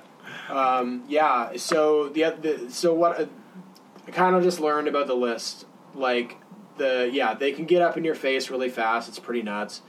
The other thing I learned is that they're not great against armor. Those dreadnoughts with the console round and fucking train pretty hard. Like they ripped apart 2 demonic, the big giant, the Soul Grinder, 300-point Soul Grinders. Oh, yeah? 330 points, and, like, my Dreadnoughts annihilated them. They didn't give and he was running them as the big-ass heavy support? Yeah. Slot? So I just had, with like, 10 I had wins. these, Wow. like, badass, like, Contemptor fights with these things, and, but, like, 2 Contemptors ganging up on one with the new console with Shred, like, it came out on top. They came out on top. So it was pretty cool to actually see Dreadnoughts are going to be really, really good against demons. Cool. And then the other thing that I sort of maybe underestimated how big of a role it would play. The +1 toughness, turn 1 and 2 is crazy. And I'm like looking at the way that their sort of their toughness shift thing works. It seems like it's in like my natural assumption would be that this is much more powerful than just like remaining static. Yeah. Because the initial turns are way more important than the latter turns. So yeah, I think it's also but it plays a big role. It does. I was like kind of surprised by how big a role it seemed to play.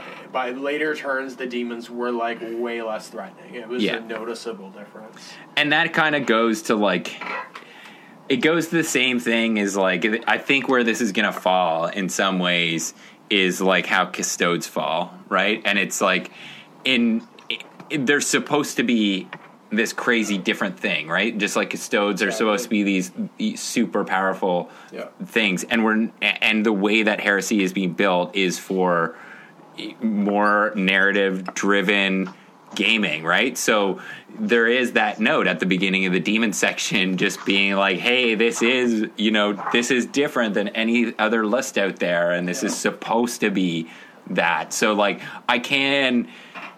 it'll be interesting to see how it plays out on the event side of things, and how many people start bringing them, and if it's suddenly oh shit, we've put an event out and 50% of the field is demons, okay, well, maybe we got a problem there. But I think it's going to be, I think demons is at the same time I want them there, right? I want they're a part of the. Get that crazy. It'll be it'll at the most it'll be whatever. No, and I know it's not going to get you rolled your eyes when I said that, and I know that it's not going to get like that here. Yeah. I just mean I hope, because it is like you said, the plastic army. A lot of the gamers that we know that are in Heresy are people that have been in it for the long haul, so a lot of them are going to have them, right? Get new players with this. I think that's a given, and that's awesome, right? And we'll just have to shape them and mold them into proper gentlemen. So, yeah, I think the demon side is awesome. I'm really stoked to see what it does to the meta, but it's going to be a big change. Yeah. So Teo, let's talk some scars. What are your impressions as our resident scars lover and aficionado? Well, for the scars, they didn't get to change much other than the obvious change that now the tanks don't get the +1 cover save, which was always in debate. Did they do something to the moving distance and re-rolling to wound thing? Because I heard that used to be a debated. Okay, so what it was before is if you moved at least 6 inches or 12 of your bite or jet bike, you used to get reroll 1s to wound with all attacks in combat and +1 to your cover save. Okay. But it didn't specify Legion Astartes. It just said all units in the army. Okay. Oh, okay. So what you could do before is fly your jet bike from cover to cover, and because they had skilled rider, they never take dangerous terrain checks. And so they'd be having generally three up cover saves, flying from cover to cover, still being able to shoot. Yeah. So brutal. So they still have skilled rider, so they still have 3+ jinx. Yeah. But they can't have a 3+ cover save while they're shooting as well. I'm so happy about that. It was like, you should have seen John's face. It was like, as you were talking there, it was like you were literally pouring salt into his mouth. I totally forgot about how brutal they were, and it was like, oh, right. Their jet bikes were the other thing that changed is the fact that they can only have one heavy support in Trigoran Brotherhood now. So you can't have Rite of War. Yeah, so before you could have if you had equal amounts of fast attack and heavy support. So you take 3 single land speeders, and then, like in mine, I had 2 Sakiran Venators. Right. Doing my anti-tank, but you can't do that anymore. So you can only have 1 heavy support. Okay. That probably makes sense. That makes a lot more sense. They didn't really change anything else on that. They just gave you a bunch of new stuff. They did give one big detriment to doing Trigoran Brotherhood, which is if all your jet bikes or bikes are removed from the battlefield as casualties, the opposing player automatically gets D3 victory points. So it's the Pride of the Legion. Yeah. Yeah, which is pretty big because you don't get a lot of bikes. I think the other Rite of War is actually kind of scary. So essentially what it is say if you're playing Blood Feud. Okay. Every time a White Scars unit dies, roll a d6. On a 4 or 5, your opponent doesn't get a victory point for it. On a 6, your opponent doesn't get a victory point for it, but you get one. What is this? This is the... So, Death Seekers, it's the Rite of War. The only thing is you have to be loyalist, and you can never contain more vehicles than infantry. And it's every unit in the White Scars army that dies, and it would be yielding a victory point to the opponent on a roll of 4 or 5. So you roll a d6 for each unit that dies. Yeah. On a 4 or 5, no victory points are rewarded. But while if you roll a 6, your opponent gets 0 points and you earn 1 back. That's that's to depict the guys that are sent out that like turn traitor, but then are just like, okay, we fucked up, and then they sent them out to go and do these death raids. If you combine, which is super fluffy, that's awesome. Super fluffy, and then they have the Ebon, so the Ebony Keshing, which are like traitors that went loyal again. And have to atone for their sins by the Crusade by giving them Tartarus or Terminator armor and power glaives. Oh, is that what they are? Yeah. Really? The Ebon Keshing are called the Kakarash or Karash, and they're literally like dudes that fucked up, and then the Khan was like, you could atone for your sins, and so they have all black Cerebrate armor. They can choose between any of the armor types.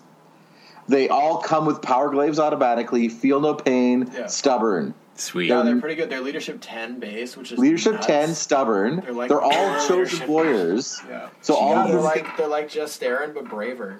Yeah, they can all accept and deny challenges. Are they two wounds? No. They're one okay. They're only weapon skill 4 as well. Yeah, but they all have power glaives, so that suddenly gets really scary. The best weapon of the game, pretty much. Best weapon of the game. They can never be scoring. But yeah, if you take a list like with what's it called again? John's like trying to frantically get to the page right now to Sagai or Mazan. You just like throw these ridiculous suicidal Terminator units at people, like, oh, you killed them? Cool, I don't really care. Yeah. Yeah, I think that's super fluffy and cool, man. Like, yeah, and they have the Golden Keshing, which are the jet bike, essentially a command squad. Who are the Keshing that take care of Khan? Because I didn't realize they just had. Each Khan, so he's the Great Khan. So each Khan has a Golden Keshing guard. Okay. So essentially, like every chapter master, that's what he would have them as their guard. Right. Yeah, that's cool. So I actually don't think they're that great. So they actually got a specific. They got a specific entry for that, and not just their own command. Not just like, hey, use the command squad. Interesting. Yeah, okay. they in like lore they're a guard, but right? They're not at the top. Okay. They're actually like they're heavy assault jet bikes, but generally how White Scar's logic is fighting is your leader fights where it's thickest. So he's generally with them. He's at the base of the shaft always. Exactly, he's at the base of the shaft. They're a pretty random unit. Like, they're super weird. Okay. Like, on the charge, they're pretty scary. Yeah, they only have one attack each, right? That's like their... Yeah, so their weapon, if they're charging, is Strength 7, AP 2, Sunder, Cumbersome, Murderous Strike, and Concussive. Whoa. That's got some... That's... Yeah, all right. Yeah, that's because... So that's why they only have one attack. yeah, no kidding. Yeah, so the other cool things that they brought into it, which is, if I don't know if you've read some of the Scars books, they have the Great Khan is actually riding one, which is the void hardened, essentially, jet bike. Oh, so the ones that they use from ship to ship. Ship to ship. Oh, yeah, that's cool. what the Khan's riding. Imagine what those are going to look like. Oh man, I can't wait to see that model. And then they brought in the Samish jet bikes, which are, if they go by the lore, think of them going to be narrower and longer. Narrower and longer. Maybe a little longer, yeah. So they're like hyper maneuverable. Yeah. So you're saying there's 2 jet bike entries that you can get, or what? So you have the normal jet bikes. Anyone who could take a jet bike that's a character can take the Samshir jet bike, which is a normal jet bike, but instead it gains the Scatterbolt launcher for the same points cost. Okay. What does that do? It's a different. It's just what the gun is 1 sec. It's sorry to put you on the spot. a Strength 5, AP 4, Assault 1 Shred Flamer. Huh. Okay. Oh, it's a flamer. Okay. Yeah.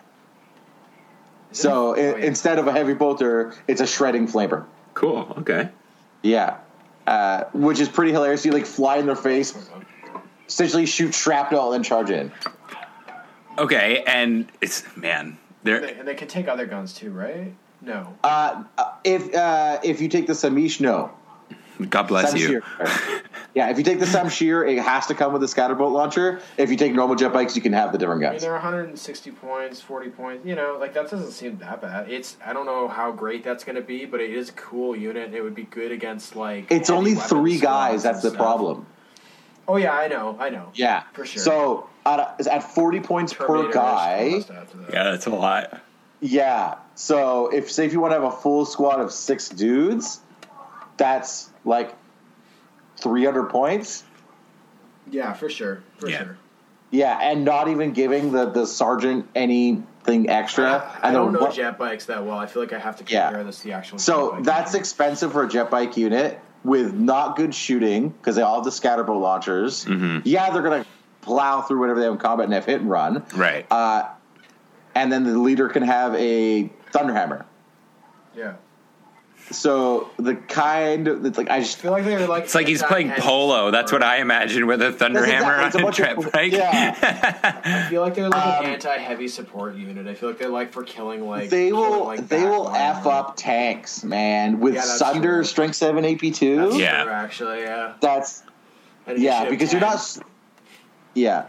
So there's that. The Eben Keshang are really good. The Falcon's Claws are, I think, super cool because they're something they only kind of hinted about, but they're essentially like a character assassination recon squad. Because their recon armor all have lightning claws. I really want to see these models. Shroud Bomb's a chameleon. Now here's the other crazy things they have. They have Outriders, which is there's trees that have the scout special rule, but may redeploy up to 18 inches regardless of the unit type. Whoa. And it must still stay at least 12 inches underneath you. So, like, your scout move isn't just you walk up 6 inches.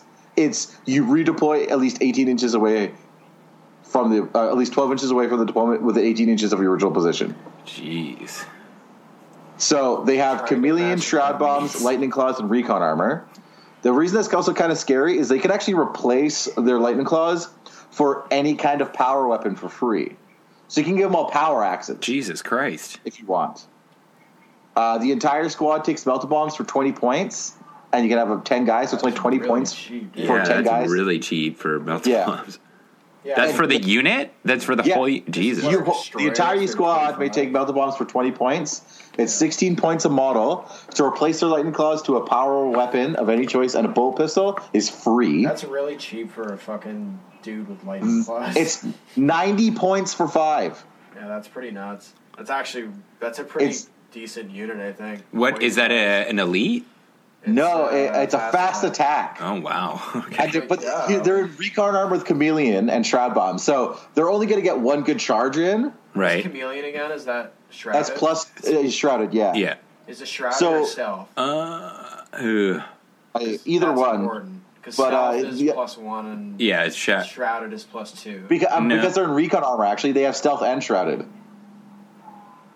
Whoa. Okay, Yeah. well, that unit's really good then if that's true. Because then there's. It's even gets better because they all have hatred characters. Oh, Jesus. And precision strikes.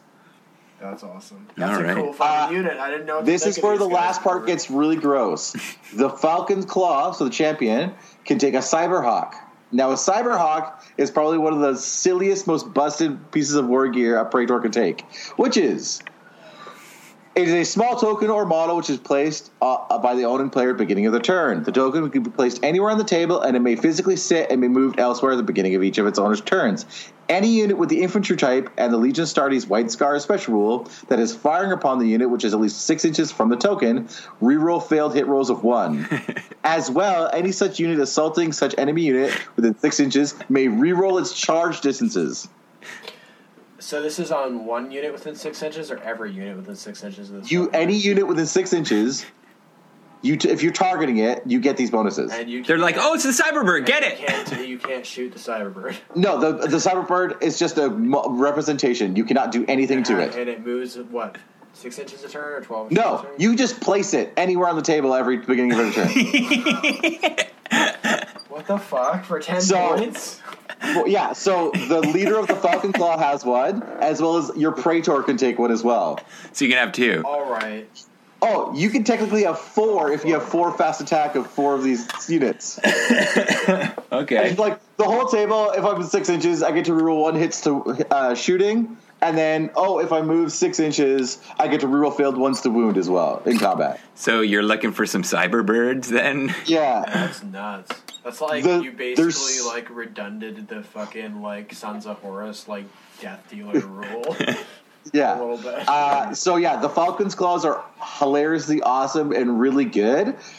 Again, because they have recon armor, they only have a 4+ save. Right. So you hit them with a heavy flamer and they're dead. Yeah. For sure, but Their up White saves, Scars, Kaizagan Assault Speeder is Okay. Amazing. This yeah, I was about to be like, can I raise my hand in class and please tell me about the speeder? So Okay, tell me so- about the speeder. it's a normal it's a normal javelin type speeder, except with a few little changes. It's armor 12 on the front, Okay. Jesus. and it has carries assault cannon and So awesome. it has 2 Reaper autocannons. Whoa. So this thing is pumping out 10 shots. It's like more That's awesome. firepower than a Contemptor on a fucking 100-point land speed. Oh, Yeah. and it's fast attack too. It's fast Oh, attack. sweet. Take squadrons of up to 3 at 100 points, 105 points, and you may take up to 200 killers missiles per guy. Man. They are freaking amazing. Like, crazy. you should have, like, even if you're fighting light armor, it's going to wreck it, and if you're fighting infantry, it's going to wreck them. Well, and like, And 'cause- what's a regular land speeder cost? a So a regular land regular- speeder? So regular, Javelin. if you're taking a javelin, because it's a javelin style. Yeah. So if you're taking a javelin, I think it's like 90 points, and it comes with a twin link missile launcher and a heavy bolter. That's crazy. So like, because the AV-12 is like a huge. That's Yeah, it's a huge huge difference.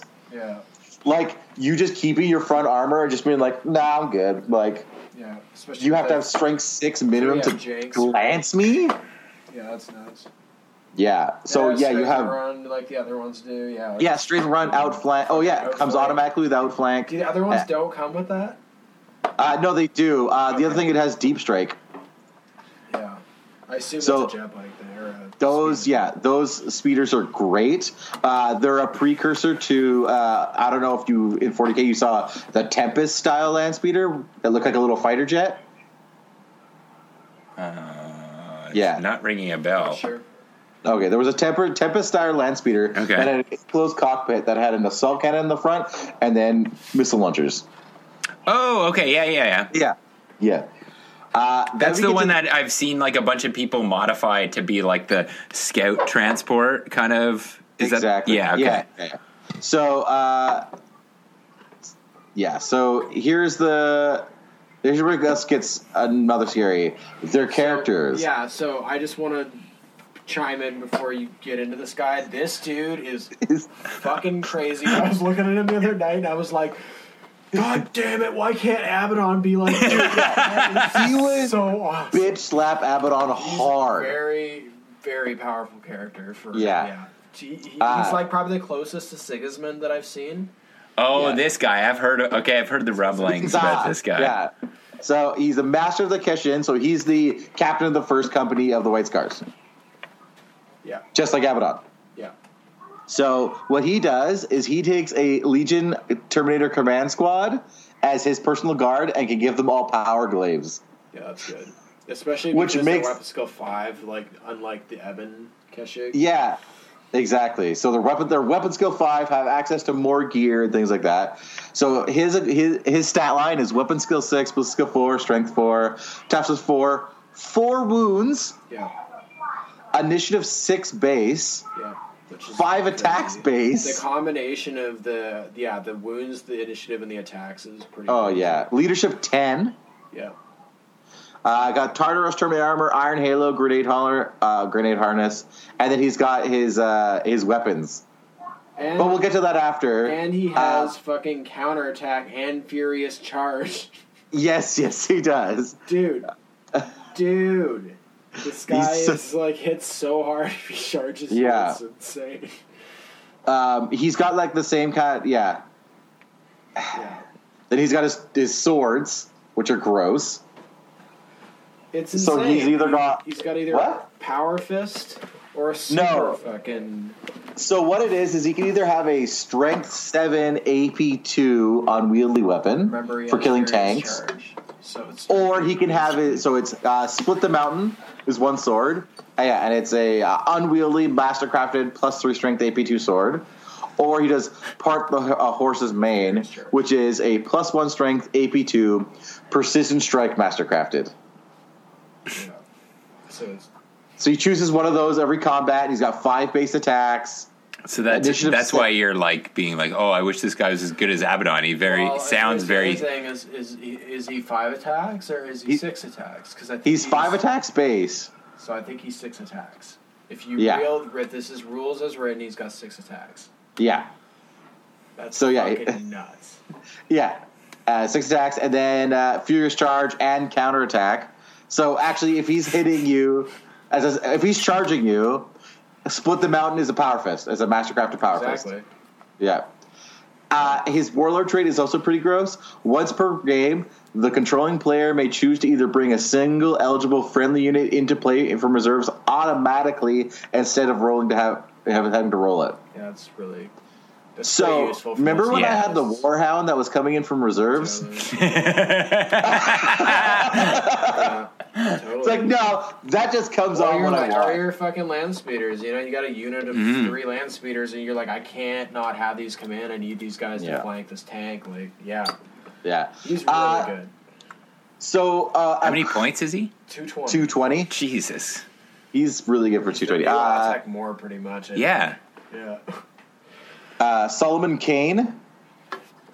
Or Khan, the Solomon Khan. He's kind of like a mini Eidolon. Because he's Artificer Armor, Iron Halo, Mastercrafted Thunderhammer, Combi Melta, Frag and Crack Grenades. But his kind of weirdness is that he gets to get a character from the Sisters of Silence. Yeah, I heard about this. He allows you to take a Sisters of the Silence independent character into your army. That's very cool. And he gets better if he helps her out. Yeah. So if he's not mounted and she's in combat and he heroically intervenes, he immediately gives himself +1 attack. And he can hammer hand it, so he can be like, oh, sweet, I'm going to have 2 attacks at Initiative Mastercraft Thunderhammer. Does the Sister of Silence affect him in the ways the Sisters of Silence do? No, he is unaffected by them. Really? Yeah. Wow. So he's an ally to the Silent Order. I wonder So how that essentially works fluff-wise. He looks really cool, too. Yeah, he's So got what it is he's actually a Terran-born. Right. Wow. Yeah, and he was one of the main people to push with the amalgamation of the Legion to Ultragoran. So he had worked really closely with the Custodes and the Sisters of Silence during their expansions. Okay. Yeah, that's awesome. Yeah, and he's got inspiring presence, and he's a grim-looking dude. He's got a massive... he's got a messed up face. Yeah. That's cool. It's kind of like that Huron Blackheart thing, almost. Yeah. So he's actually like very quiet and like stoic. Yeah, his expression in the picture is awesome. He doesn't have like his facial look is not what I would expect a White Scar to be. Dismissive and just like hard and dismissive and sort of like Yeah. He's got a kind of like he's looking at someone and he's 1,000-yard stare like hard. He's quietly saying to someone, "Just get fucked right now." Oh well, yeah. He just does not care. So he is like a Praetor. Oh, also he's straight. Oh, there's another thing. He's also the biggest White Scar. Yeah, I was noticing his strength. He's strength 5 base. Whoa. Is this the guy who? Yeah. Okay. Is he in the second Scars book? He is. Is he the one who gets in a fight with? Is it a Primarch? They don't actually talk about him too much. Fulgrim? Does he get? I think so. Fulgrim? Is that? But yeah. He's, that I think so was like I don't know. Yeah, like. But yeah, he's strength 5 base, 4 attack base. So his Thunderhammer hits hard. He's only 180 points too, which is really good. So he's cheaper than a Praetor and much better than one. Yeah, it's pretty nuts. He really is like a Praetor, and he's a Psyker, you said? No. No. He can take a Sisters of Silence with him, and he's unaffected by their presence. Okay, but you said he's like Hammerhand? The Hammerhand. The Hammerhand, yeah. It allows him to essentially have 1 attack, go down to 1 attack, but lose unwieldy on his Mastercraft Thunderhammer. Okay. Cool. Jesus. So if he charges, he has 2 attacks. If he's around that lady, for a bunch, so that's what he does. And it's really weird that he can take the one Sisters of Silence lady. That's awesome though. Like, if I were a White Scars player, I'd be like, I'm getting this guy because I want my Sisters of Silence. He also has inspiring presence, which is good as his warlord trait. Yeah, that's not bad. Yeah. And then we get to the Khan himself, which people are like, oh, he's okay. But I don't think they're realizing the amount of, like, battlefield adjustment this guy is doing. Like, he gives his entire army scout. Yeah, that's the thing that I noticed right away, and I was like, well, that's basically better than Horus's thing where he makes everything able to outflank, and I know how powerful that is. Like, that's very powerful. White Scars rule, I get to reroll my Seize Initiative, and I get to reroll my outflanks and reserves. Yeah, So if my whole area is scout, and any unit he joined has hit and run. Yeah. It's a very synergistic list. Yes. There's a lot of small things that are like... He's pretty much always going to go first in combat, because literally that's his rule. Yeah, it's so cool. Well, for the first round. First round combat, he goes before everybody, and then if you both have that rule and are tied, and then you go off initiative. There's literally only one character in the entire game that has a higher initiative than him. It's Samus. Yeah. Oh, really? Yeah. Samus is initiative 9. Is he really? Yeah. Okay. Yeah. Interesting. So he actually goes before Fulgrim. Yeah. That's crazy. He'd be a really good fight with Fulgrim, actually. He would be. His sword is okay. It's It's pretty much the same as Fulgrim's sword, except it's actually mastercrafted. He's Duelist Edge too, so in a challenge, he's fucking initiative 9. Yeah. Oh man. Yeah. So his armor is pretty. So if you take him on the jet bike and his armor, he's pretty crazy. So his jet bike is the Sojotsu pattern void bike, which is literally using a jet bike as a ship-to-ship jet fighting craft. Oh, and he gets D3 Hammer of Wrath too, man. He's got D3 Hammer of Wrath. He adds +1 to his toughness. 2 mastercrafted heavy bolters. All right.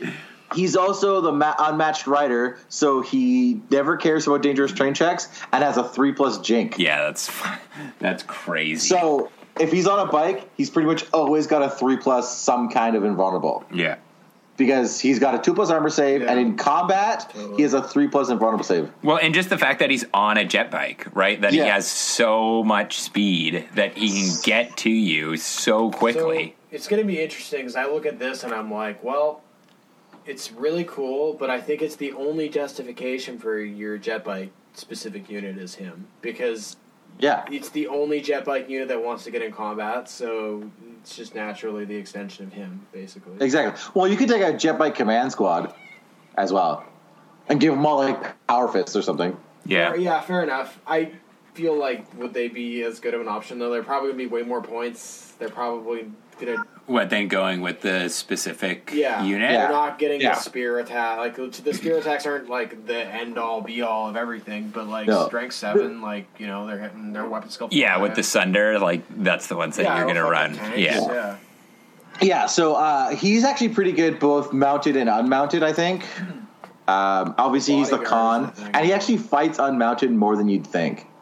Yeah, I didn't even know he had a bike. I was actually kind of surprised that they gave him bike models. He doesn't use it as much as you would. He doesn't talk about it in the books much, but he's got one. What would you put him with? Just a command squad? I don't know. I might just fly him around with a big jet bike unit, and then regular bikes. No, I mean if he was unmounted. I would totally take Queen Za and give him his hilarious command squad and put the Khan with it too. So having an entire unit of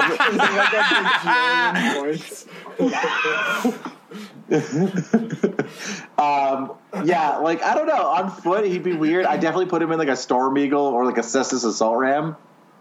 Yeah, I feel like a Cestus would be a good. That'd be cool. Oh my god. Okay, wait, Teo. I'm going to interrupt you for 1 second because you will actually appreciate this. I just got a message from my show husband that I go to all my shows with, and he's like, I just want you to know that I saw Geddy Lee play with Lace Claypool. That is all. I'm just like, fuck you. Are you serious? Anyway, carry on.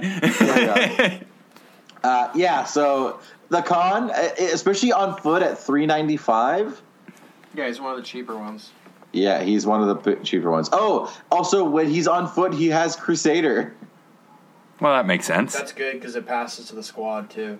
Exactly. He's got an Archaeotech pistol, which is frag grenades. He's bulky or extremely bulky. Yeah. So he's either 2 or 5. It'll be interesting to see, especially now that we've seen, say, Gwenius's model with the ridiculously priced extra base of what the Khan is actually gonna be in terms of a model. Well, it's interesting looking at him too because apparently the art for Horus originally was the Khan, but they just thought it worked better for Horus. Really? Yeah. Yeah, crazy. I did not know that. Manchu, and that was Horus. So if you look at him, you can see. You could totally see it. Horus's design in him. It's much more his nose is more thin, and he's more sort of But yeah, it's really there. His eyes look a lot colder. He looks awesome though. Yeah, I'm that's a cool representation of the Khan. Yeah, I can't this is one of the Primarchs that I've always been I can't wait to see. Well, because there's so little information about him, you're not gonna it's. I hope they nail that face on the wall. Well, it's not only that, it's just that I guess maybe it is because there's partly because of that, but just I'm hoping that they do something very different. And from what we've seen so far of the previews of the the special land speeder and with the dreadnought that's dropped, and just seeing kind of the motifs that they're going with. Like now that I've seen those, I'm even more geared to see what they do with them. They're doing a surprisingly good job with the Scar stuff. Like that Contemptor. It looks way better than it has any right to look. Like it's seeing as the Contemptors are literally like all they do is protect ship-to-ship Zone Mortalis engagements. I think that's cool though. Like that, it works. It gives you a reason to run that really bad Dreadnought Rite of War with White Scars. That is totally true. Yeah. That would be. Totally I didn't true. even think about that. And do it as a ZM. Defensive. Oh, that'd be cool. That's the biggest thing, the biggest missed opportunity in Book 8, I'll say it here, is that they didn't redo that Rite of War to include the Dreadnought console. Oh. I actually think it's like a little bit like, are you kidding me? Like, come on. Yeah. Well, maybe next book. Maybe. Or they'll probably just say an FAQ, like, actually we meant to put that in there. But yeah, I'll hold my breath while I wait for that FAQ there, Teo. Yeah. Also, I want to point out, if anyone doesn't realize how gross a Power Glaive is. So can you explain this to to the people? Any character who can take a power weapon can take a Power Glaive for 25 points. And it is either Strength User AP3, melee versatile. Oh my god, or it becomes +1 Strength AP2, two-handed. Oh god. So it's a power axe that hits an initiative. Yeah, that's Correct. that is a very, very, very good weapon. So the Eben Keshing Guard, that 225 for those 5 dudes that can have Cataphractic Terminate Armor, 5+ Feel No Pain, Stubborn, and all have Power Glaives. Yeah, that's sick. They're like an elite. They're not going to take on things like Just Aaron. They're going to get fucked up by them. But that's the thing. You take it in that Rite of War where if you kill it, I can get victory points back for it because they're also never That's true. John's face was there, like, yeah, okay, you got me there. Yeah, like that's what these guys are literally for. Like they're meant to die in the battle. They're not meant to live. All I was gonna say though is it's like they may not like be tanking out things like Just Aaron or like Red Bushers or whatever, but like they're going to be damaging them. They're going to rip apart things like sort of like Suzerain equivalents, stuff like that. Right. They will fuck with them really badly. Those Space Wolf, even though they're loyalists, but those Space Wolf Varangar? Deathsworn, they're pretty good. These would be great at killing the Deathsworn. Yeah. A bunch of stuff like that. But those models are so beautiful. You don't want to kill those Deathsworn. Yeah. Because you also got to remember, like, if you just move, most of your stuff is going to be rerolling once to wound in combat. Yeah, that's totally true. Yeah. Just because of the swift action rule. Cyber Eagle, you're rerolling ones to hit as well, aren't you? If we're shooting at the target. Okay. And then you get to reroll ones in combat for being swift action, and you get to reroll your charge distances. Just imagining this retarded Cyber Eagle, and it's just like flying around. It's just like literally just taking like a 5-man unit of those Falcons with the sergeant with the bird. Just that plus your Praetor having one. Just two eagles flying around, or hawks just flying around, being like, sweet. If I want a bonus anywhere in the battlefield, I'm going to take it. Oh, Teo. Okay, so I figured out what you have to do if this is the list that you actually put together. You have your phone on the table, and you enter into your movement phase, and you're like, oh, moved everything except for the eagles. Just before I do that, let me just hit play, and I want to fly like an eagle into the sea. Fly like an eagle, let Teo carry me. Yeah. Oh, I forgot about the Death Seekers one. They all have Fearless on the first turn of assaults. That's not bad at all. Yeah. Death Seekers. Oh, that's the Red War. Yeah, that's good. Yeah, for sure. Yeah. The Trigord has a lot of limitations and can be really intimidating and crazy, but I think the Magyar Mazan is going to be terrifying. The White Scars they're totally going to be one of the best, the highest in the Legion metas or whatever. Yeah. Well, it's like this is why I didn't want to open this section of the book, because it just is so tempting. I love the fluff behind these guys. As soon as I read Scars, I was just like, oh no. Yeah. So have you guys dug into the Blood Angels at all? A little bit. Not at all. I did want to say the artwork for Sanguinius gave him duck face. Is he doing fucking prune face? He's doing prune face. Oh, dude. Ah, yeah. You can't see it, but his butt's also sticking out a little bit too. Yeah, exactly. I mean, it looks like his mouth is closed though, or his jaw is closed. So I think it's just his natural like. In luscious lips. Yeah. He's got some dick-sucking lips. I actually really do like the way. Whoa, who's Buddy awesome. with the Isn't fake? that awesome? That's a Destroyer character. Crazy. Oh, he's pretty cool. Okay. Yeah. He is doing a little bit of a prune face. I read this morning actually for the first time. I went through the basic actual Legion rules. I don't know Blood Angels that well, but as far as I can tell, I don't think they changed anything specifically. I don't believe they changed anything with the Legion traits. Traits, yeah. So they still get their assault cannons. The assault cannons I know went up in points for most units.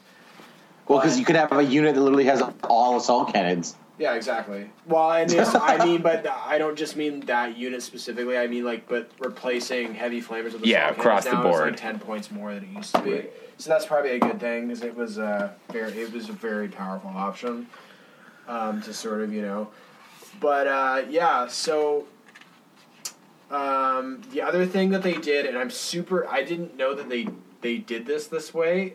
I thought they did it another way, which is. I'm really happy that they did it. So they took the Blade of Perdition and they changed the way that the wounding allocation works.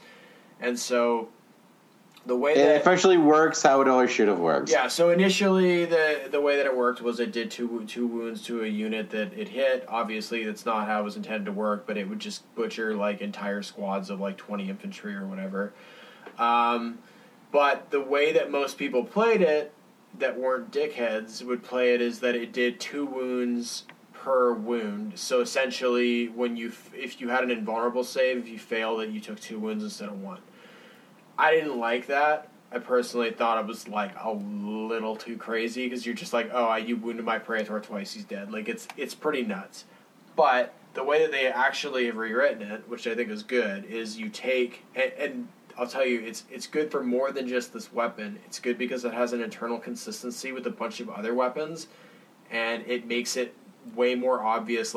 For instance, how Scoria's scepter works. The scepter, yeah. Her tuning fork. It's okay, this is how this works. It's just a good way to lay out this rule for future weapons in general. But it's that when it does a wound, if you have an invulnerable save, you just count that as 2 wounds.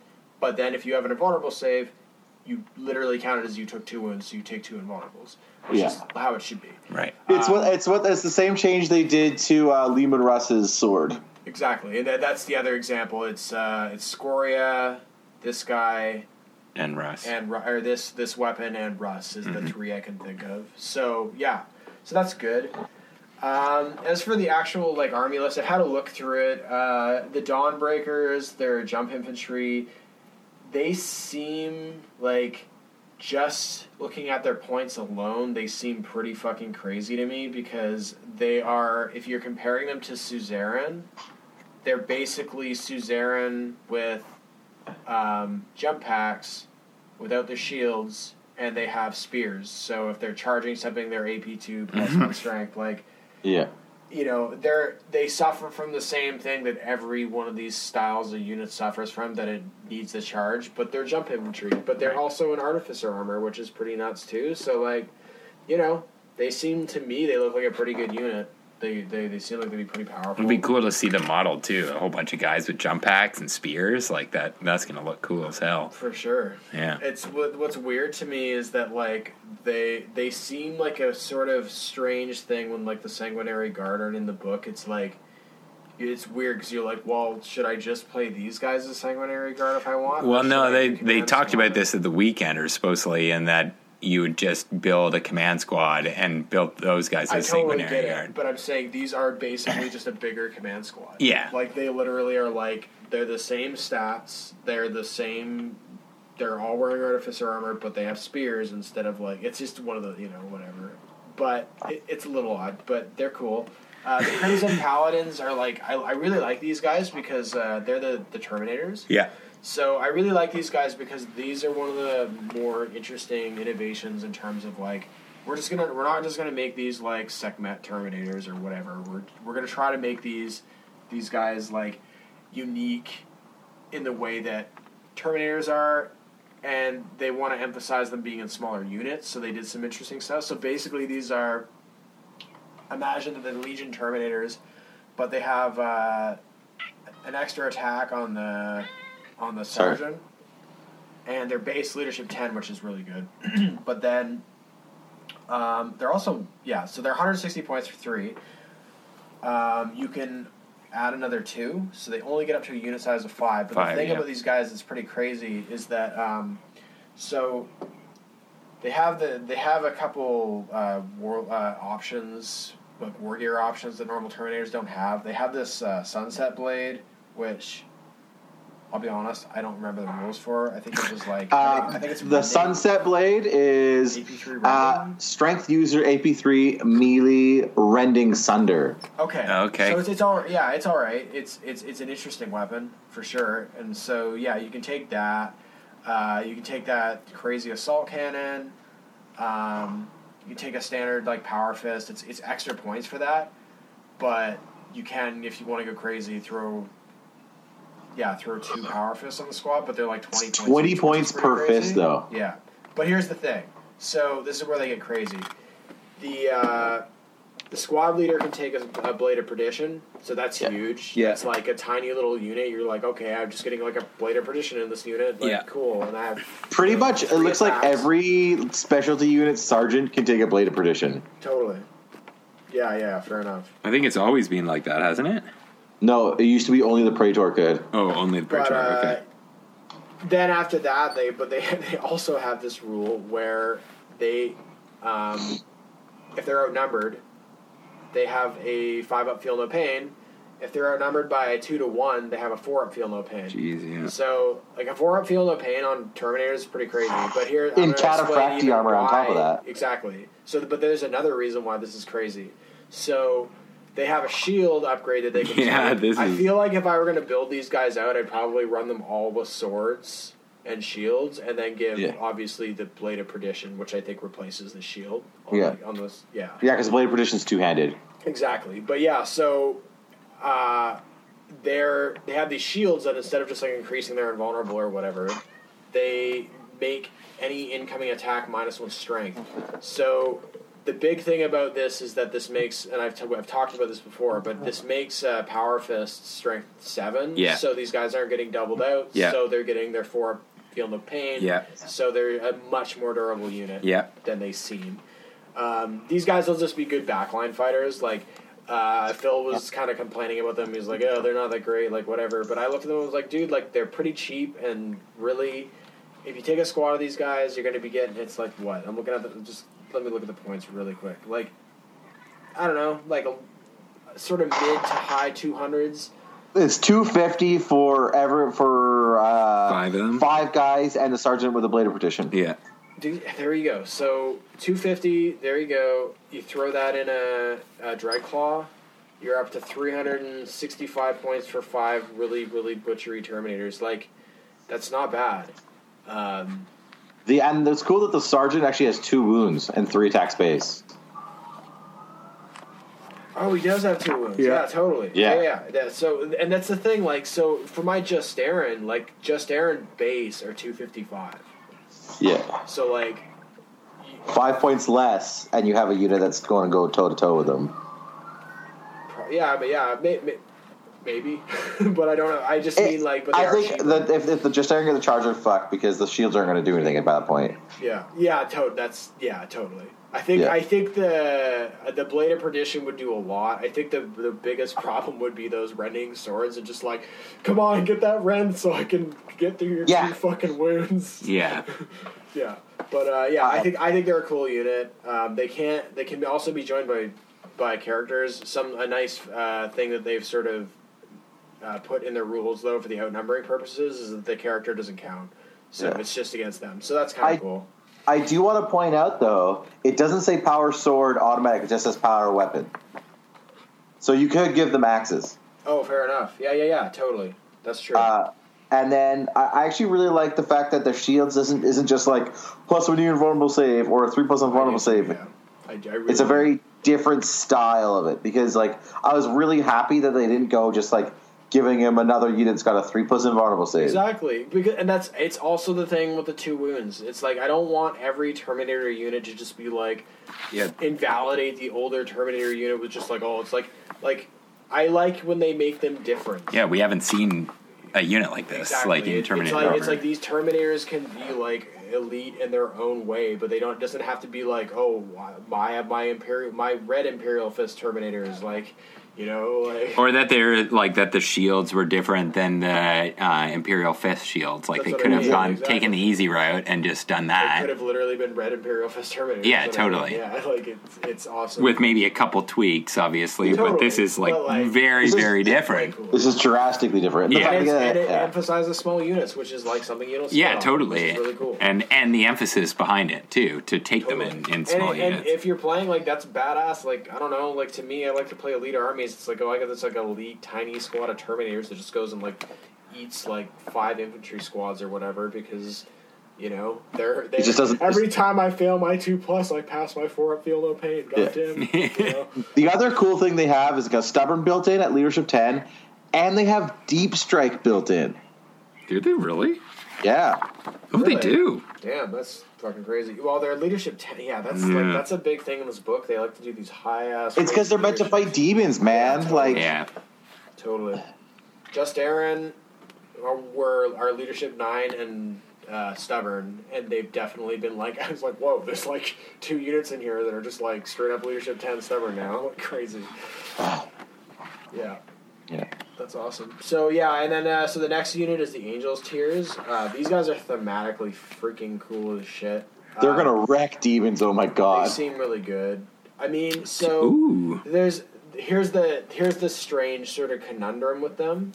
Destroyers have been upgraded to be basically veterans in terms of stats. So Destroyers have 2 attacks. Oh, but these guys haven't? These guys have 1. Yeah. So it's interesting. It might be intended. I don't really know. Well, this is much more of a shooting unit comparatively. That's what I'm kind of thinking, right? It's like, well, you can give them all assault cannons with suspensor webs. Which is hilarious. It's pretty crazy. My only thing with them is it's like, okay, so they're jump infantry, that's cool and all that. I think they're a shooting and an assault unit still. Because they have rad grenades, like, the big thing with these guys is going to be like, hey, they charge and they're wounding on 2s on most units because you're now toughness 3, but they're +1 to wounding as well, so that's pretty crazy. Yeah, it's funny because I think the reason they're more of a shooting is because they come stocked with Volkite Serpentos, which is 4, 2 of them, and hardened armor. And I don't think people realize actually how helpful that's going to be on a deep striking unit. Yeah, Destroyers have that too. Yeah, because they're more likely taking blasts. Nerfed quad mortars can do less damage. Yeah. I like the aspect that they've added in here with the Legion Mortat may be able to join them, and with the Rite of War that takes Destroyers as the limitation of troops that they can use these instead. The Blood Angels Destroyers. No, totally. Blood Angels don't have Destroyers. I just mean like in terms of that's more. It's just the tightness of the rules. I really like that. I don't think it's written here. I was kind of hoping that there would be something that would actually say that these replace the Destroyers and you can't take Destroyers. But, whatevs. So yeah, the next unit. This is one of my favorite things. This is the Contemptor with the frickin' jets.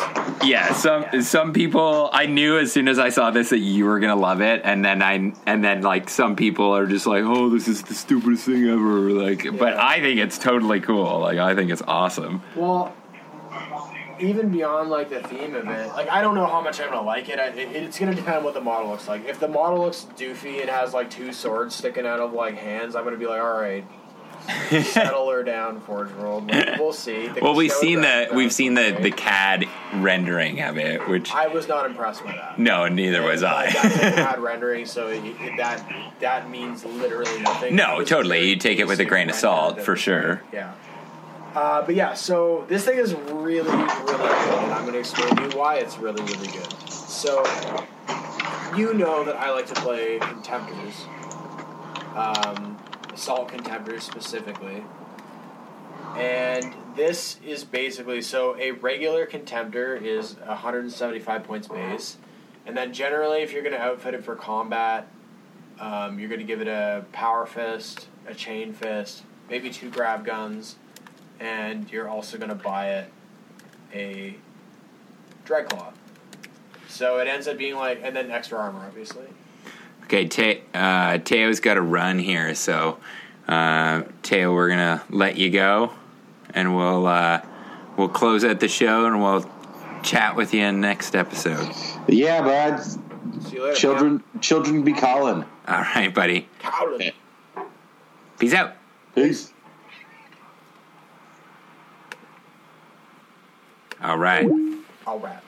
But yeah, so basically, looking at a base, Contemptors is when you upgrade a Contemptor, it's like 225 points. We're talking a regular Contemptor. We're not talking the bitch ass Quartus. Yeah. Throw it in the pod. It's going to be 350-ish points, right? This thing is pretty nuts. So it's 195. It's 195, but what it comes with at 195 is pretty crazy because it comes with the 2 of these Blades of Perdition, Dreadnought Blades of Perdition. Yep. That seemed, when I looked at that, I was like, oh, okay, well, that's like a slight, there's a weakness there, because if they're fighting other Dreadnoughts, they're going to be in a tough spot. But they can just replace the other one for a Power Fist for free, which is pretty nice. Yeah. So, aside from just that, they have this fucking booster pack. So, the booster pack can either be used to make their assault distance 3d6, which is fucking pretty nuts. Yeah. It can be used to, what's the other one? It's either Deep Strike or it's the just those 2. Okay, I thought there was 3. No. Yeah, so the other one is Deep Strike. So Deep Strike's pretty powerful because, like, look, it's 195 points. You don't need to add any options to this thing. It's 195 points. Just take 2 if you're gonna Deep Strike it. Yeah. And then like you have like this like big like these 2 threatening Dreadnoughts. Deep just Strike dropping in your back spot. line. Yeah. Like try to put them in a way that they can't surround them. Yeah. But like Deep Strike, boom, they're there. One on either flank. They got to deal with it, right? But the other thing about them is like they have armored ceramite base. Oh shit! I missed that because they're coming in from orbit. So that's really good, man. Where's that? Like Contemptors die to armored ceramite all the time. I don't see that. Where's that? Is that in their armored ceramite special rules under fleet? Oh, great. Yeah, okay. Awesome. And then they can take extra armor as well, and it's 10 points. Yeah. Which is an increase from regular Contemptors, which is interesting. Well, regular Contemptors pay you're 5. you're getting the extra stuff, right? So it's going to be 205. Like, I mean... It's pretty cool. Like, you could, definitely bringing some of these things down, and like you could definitely do a very themed list with this, and too, like I think, which might be worth it actually. Like looking at it now, I mean 30 points. Like they're going to be 240 points, and they're fucking crazy good for what you're getting. So that's pretty awesome. The next thing is the Justicar Aster Crone. So I've had like not a super close look at this guy, but he's pretty cool. He's got a cool picture. He's got a really cool picture. So he's a Destroyer character. Everyone's kind of choked because this guy doesn't have a jump pack, which I get. Like, I can totally understand it. It's a little weird that they did that. But I don't think that makes him, like... not usable or anything. Like, he's got some pretty cool shit. Like, here's the thing. anytime you have a character with counterattack, it gives it to the unit. Like, why do you want to throw it with a unit that has counterattack? Yeah. So, like, you know, maybe you want to run him with a command squad or something, like something where counterattack can be a use right. sort of thing. You know, like, he has 2 hand flamers, which is pretty cool, and then he has like I don't know if it's his Rite of War. What is it? The start of the game. He has, I don't know. No, it's just a special rule. He has a special rule where he can, like, give his hand flamers rending or something like that and shred, which is yeah, sure, yeah. He's okay. He's a very low level points level. The one thing that I'm finding kind of weird about him, it's not his flamers. It's any of the Khorne or destroyers or Angels tier units that make shooting attacks get the shred and rending. Yeah, that's pretty good. That's pretty sweet. Like, I mean, like, it's very situational. Hand flamers are too many points. Until we get into the Psi Arcana, they're too many points base, but, like, if you're giving them the Psi Arcana upgrade, they're not too many points. They're actually pretty good now. But, yeah. So, I don't know. We'll see how he gets used. He doesn't have a jump pack. I don't know what you run him with. Maybe you run him with those Terminators. I don't know. Oh, no, sorry. I fucked up here. You roll D3, and that the controlling player may select number of enemy units equal to that number that have the Angel's Wrath, and then... that's okay. Yeah. So it's very situational. Okay. Yeah. Yeah, and I don't know. He doesn't seem that bad though. He's 155. The only thing that I see him being really bad about him is that he doesn't have Master of the Legion. Because that's just like, oh well, you have to get a second character if you want to Rite of War now. So yeah. The last one here for characters is Releron. He's really, really bare bones, sort of like stock, like.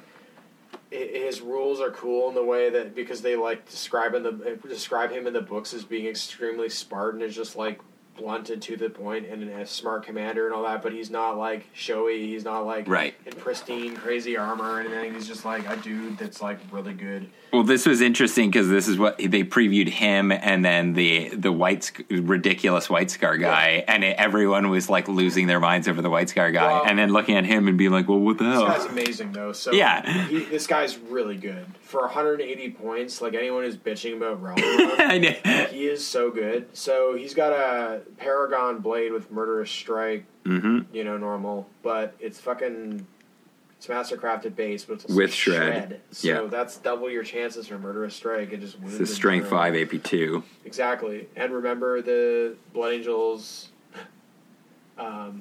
Legion rules that you're +1 to wound. So it's not like a Blade of Perdition that's strength 4 and then wounding on 3s. It's a fucking Paragon Blade, so it's wounding on 2s and rolls. Yeah. So it's pretty nasty. Yeah. And then he can choose his Warlord trait, which is also really good. And very thematically awesome. And then other than that, he's got Praetor stats with weapon skill 7. Yeah. So yeah, he's pretty cool. And then we've gone over Sanguinius. He's awesome. He buffs the whole army. Like you get into the Rite of War, it's got a bunch of bonuses to their jump infantry, and they get a cover save the turn they come down. Like the Day of Revelations load list is gonna be fucking brutal. It's really good. It seems like one of the best. It seems like to me the most powerful jump infantry option. But that's general, kind of their shtick, totally, right? So I mean, even above like the Raven Guard and stuff, like it just seems like it will be like this is the scariest jump infantry. They all come down turn 1, like it's so good. But that kind of even that Raven Guard, yes, are like that, but totally. they're the most stealth, right? So these guys should be like, I'm going to come and knock your teeth in, right? Literally supposed to be exactly what exemplifies the Blood Angels. Yeah. It is the shock and awe, the perfect timing, it's a really cool Rite of War.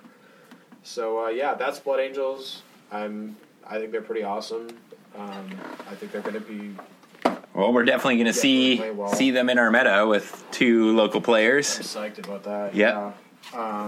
Yeah, and then other than that, what do we get? We got the consoles. We got the consoles, and we got like the custodes. We could even save that and do a little mini thing later because the custodes are basically just point upgrades, right? They're they're like, mostly I don't know changes. I went through everything. Yeah, I don't even know if it's worth getting into super detail. The one thing I would get into detail with that I think is just really funny is that like I was reading this write-up and like everyone was bitching about the write-up because it was about like the changes to custodes, and the guy was like, oh well, they went up in 25 points or whatever, the Terminators. And everyone's like, well, what the fuck? Why would you bring the Terminators up in points? That's so, like, again, and I was kind of like a little bit this, like, okay, well, that's kind of weird, but sure.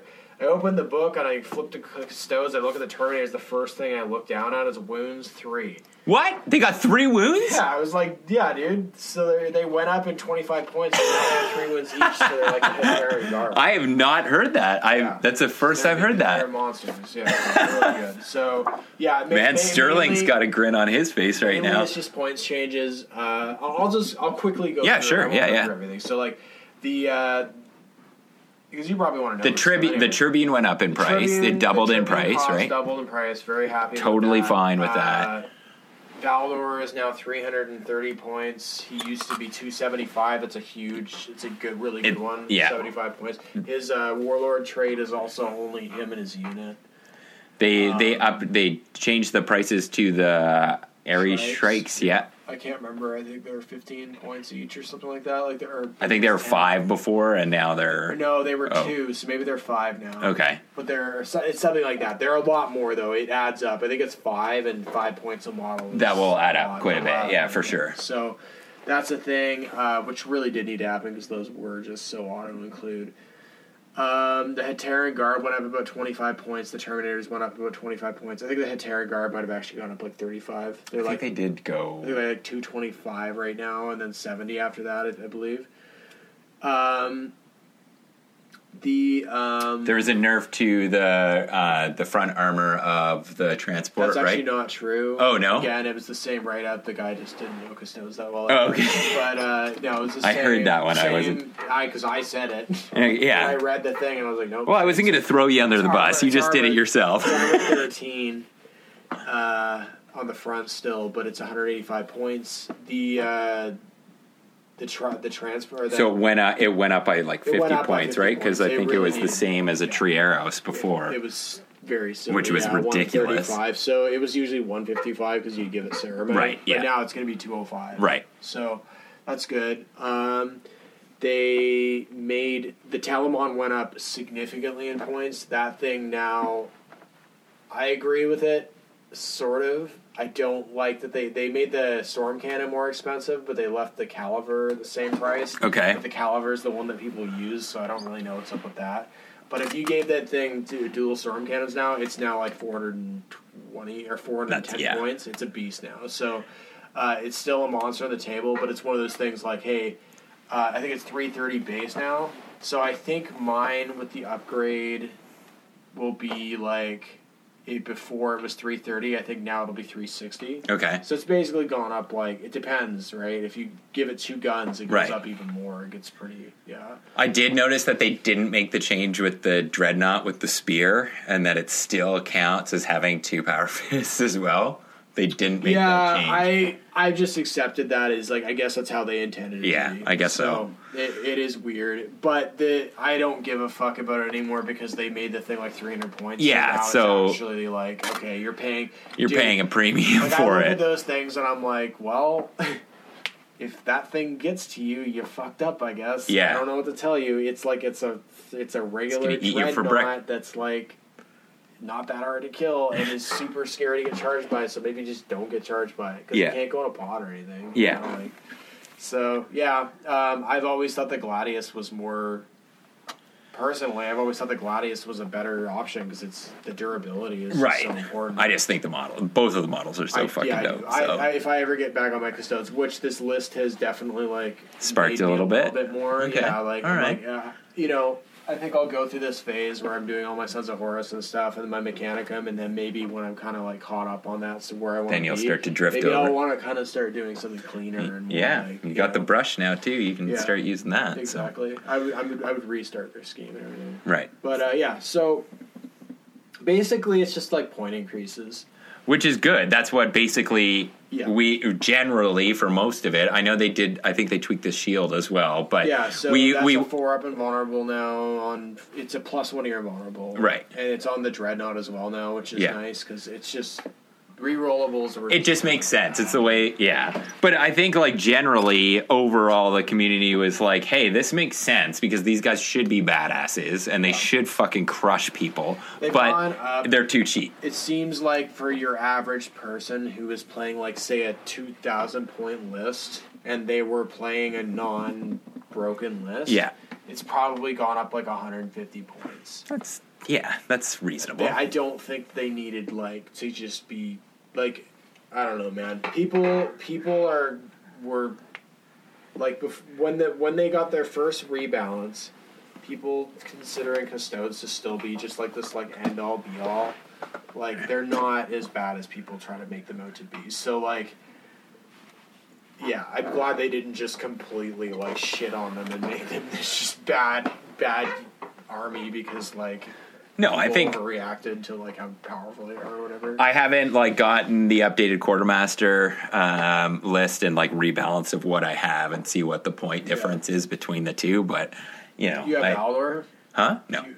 So your list between the transports and the fucking and the Shrikes, the Shrikes and the Tribune, like right there, that's like 100, probably 100. It's probably 200. I'd say it's probably. Yeah, maybe something around there. Like, I don't know, something like that. Yeah. Well, it's like, haven't even started on that one, so I also forgot some hobby progress of getting some more Custode stuff, so more stuff on the painting table to come. But yeah, I think like overall, obviously we haven't fully gotten into it, but I think we're thumbs up on book 8. For sure. Yeah, the very last thing that I think we should touch on a bit is the Sciarcanas, because they're a pretty big deal. Okay, you start on that. I'm going to run and go to the bathroom, so you start talking. Yes, so we have these Sciarcanas now, and I think they're pretty cool because they're basically just general war gear options for all of pretty much everything. Most of it's Legion focused, but I think everyone's probably seen what these things are, but maybe hasn't necessarily gone through them like super specifically. But they're pretty great because, in my opinion, anyways, because most of them, like, there are some very powerful ones. They all seem like they've been the points seem like they've been tuned higher than maybe some of them might be worth, just to be extra careful that they're not like integrating something that's completely broken. That's my sort of what I take away from it.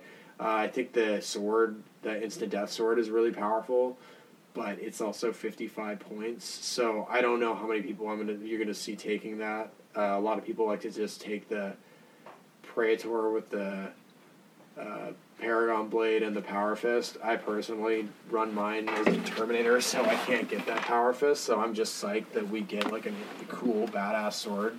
Like, because my Praetor is going to like taking that bad boy. Like, it's, I agree with everything you just said. Just talking about the sword, the Divining Blades or whatever, but they're like +2 strength, instant death, and they're basically a Paragon Blade that's AP1 +2 strength, instant death, and a Psi Shock, so it fucks up demons. It makes them perils automatically. It's a Sciarcana. Oh, yeah, okay. Very Sweet. Powerful. So I ran that. I forgot to mention that I actually ran that on my Praetor against Jeremy. It's pretty awesome. Oh, yeah, okay, cool. Suddenly gets and did it do work as well? Oh, yeah. Yeah. It's powerful, but... So if they take a wound, it's instant death, and they immediately have to paralyze. Yeah, the unit. Okay. Demons, yeah.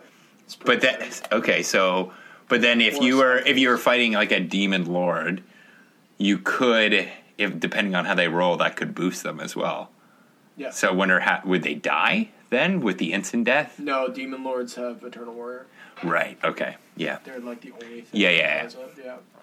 So yeah, that's pretty awesome. I I like to run my Praetor. I was like, whatever, I'll make him 232 points, and now suddenly he's a fucking badass. Well, I get my own mini Sigismund. You're talking to a dude that mostly runs like Archmagos, yes. right? So this thing is a huge this thing will be a really big shakeup for the quote meta, because it's like, again, it's another reason why Mechanicum are going to be in a much less powerful spot than they were. I'm always of the opinion that, yes, it's hard to kill Death Stars sometimes and stuff, but if you allow a Death Star to run through your whole army, then you probably fucked up somewhere. So it's hey, maybe just don't get all your Castellax into combat with that Praetor if you can help it. It's just one of those things. You're just going to have to be wary of that weapon and, feed it thralls and stuff like that. Just don't. Well, and just because I missed the start of that while I went and peed, and I haven't read this section at all. So that's just new war gear that's open to anyone, right? So it's new war gear for everyone, yeah. So that Divining Blade, for instance, is it's an upgrade to a Paragon Blade that costs 35 points. On top of the Paragon. On top of the Paragon Blade. Ooh, okay, so she's pricey. But it gives you all those things. Right, and of course. It's mastercrafted, so it's actually sort of 5 points less. Yeah. So, yeah, that's pretty awesome. There's a bunch that just add psychic powers to units. Interesting. And so I have to dive into one thing that we didn't touch on really quick is actually the new unit. Have you read these guys, the freaking nullificators? No, I've heard about them. I haven't read through them. They are fucking awesome. So they're basically a Legion Terminator unit. Okay. But their leadership 10. Any type of armor or any? I think it's both types. Okay. Yeah. It's good for fluff, depending on what legion you're going in. No, I think it actually is Cataphracti. I think it's Cataphracti. So, but then they have these they have fucking power mauls that are +2 strength and so they're strength 6. They're strength 6 bulk hate. What? Really? Awesome, yeah. Cool. And they have hexonic runes, so if a demon makes them roll an invulnerable, they can re-roll it if they fail it. Sweet. That's cool. So this is the thing. So these Psi Arcana are really cool because a lot of people who are kind of maybe freaking out a little bit about demons, they got to remember a lot of these Psi Arcana are balanced against demons, and for instance that Divining Sword or whatever. Right. It's pretty crazy. Or maybe you take the Tregorian plate or whatever it's called, and it gives they points costed this stuff really well because the things that are powerful feel in some cases they're maybe just a little bit more points than they need to be just to be sure, right. But then the stuff that's situational is cheap. They've made them literally they know, hey, you might not face demons in this event, so we're not going to make it super expensive. There's a 10-point upgrade. You can remember the Psi Arcana. You can only take one on an independent character in your whole army, so you can choose one. Not flat. One flat for the entire army. Yeah. One upgrade. Period. Yeah. Cool. But what you can do is you could take for the new console, who is a anti-demon console, who I think he might be able to use demonology as well. I can't remember. There's 2 consoles. There's one that's a demon hunter guy, and then there's one that's a crazy malefic fucking librarian, which is really cool. But so this dude, he has hexonic. He's basically the equivalent to that Terminator unit, but in a console form. Okay. So he has those hexonic glyphs, and this Tregorian upgrade gives you a 3-up invulnerable in combat against demons. Whoa. So you can have this guy with a rerollable 3-up invulnerable in his console. So Jesus. It's really powerful. There's one that just straight up makes any demon units in combat with this thing initiative 1 flat. Whoa. Yeah. Okay. There's another pretty crazy one that I can't remember. It can drop their weapon skill and their initiative or their. I can't remember. There's another one. So that's interesting. That it's I'm just brainstorming here of how this is gonna into the craziest stuff. Oh well, I'm sure. I'm just thinking even though because I'm thinking events, right? Of just like how we put on events of like listing, okay, you know, Phil's coming, he's coming with his knights, or you're coming with your Sons of Horus, and like loyalists could start like scanning that, and it's like, okay, there's gonna be more demons. Well, they're pointed so well that it's like I'm just gonna take a lot of these upgrades flat out. Okay, like I will, like, so these are like the really crazy ones that are like for independent characters, but then there's a separate section which is these less relic ones. They're specifically just weapons for killing psychers and demons. Okay. And so these are general weapons, and basically, like, there's 2 flamer versions, Toxiferum cannons, which are probably my new favorite thing. So you can either upgrade most of the stuff that has they list the things that have access to this. Mostly it's destroyers. Right. And some of them, it's like a Mortat has access to some of them. That anti-demon dude has access to some of them. Yeah. Like, they're very specific units. The Toxiferum cannons are literally like you can upgrade a hand flamer with one of these things for free. They're fucking really good. So they're strength 3, poison 3 up, tainted. Okay. Flamers. So they have basically rending. So if you roll a 6, they rend. Right. And any unit that they hit, if they have a blessing active, if they take a wound from them, if they have a blessing active, so a psychic blessing on them, all their blessings turn off from taking a wound. Whoa! This is the like balance to Magnus. This is like the thing, like, so. Or even to like Biomancy demons too, right? Totally. Yeah.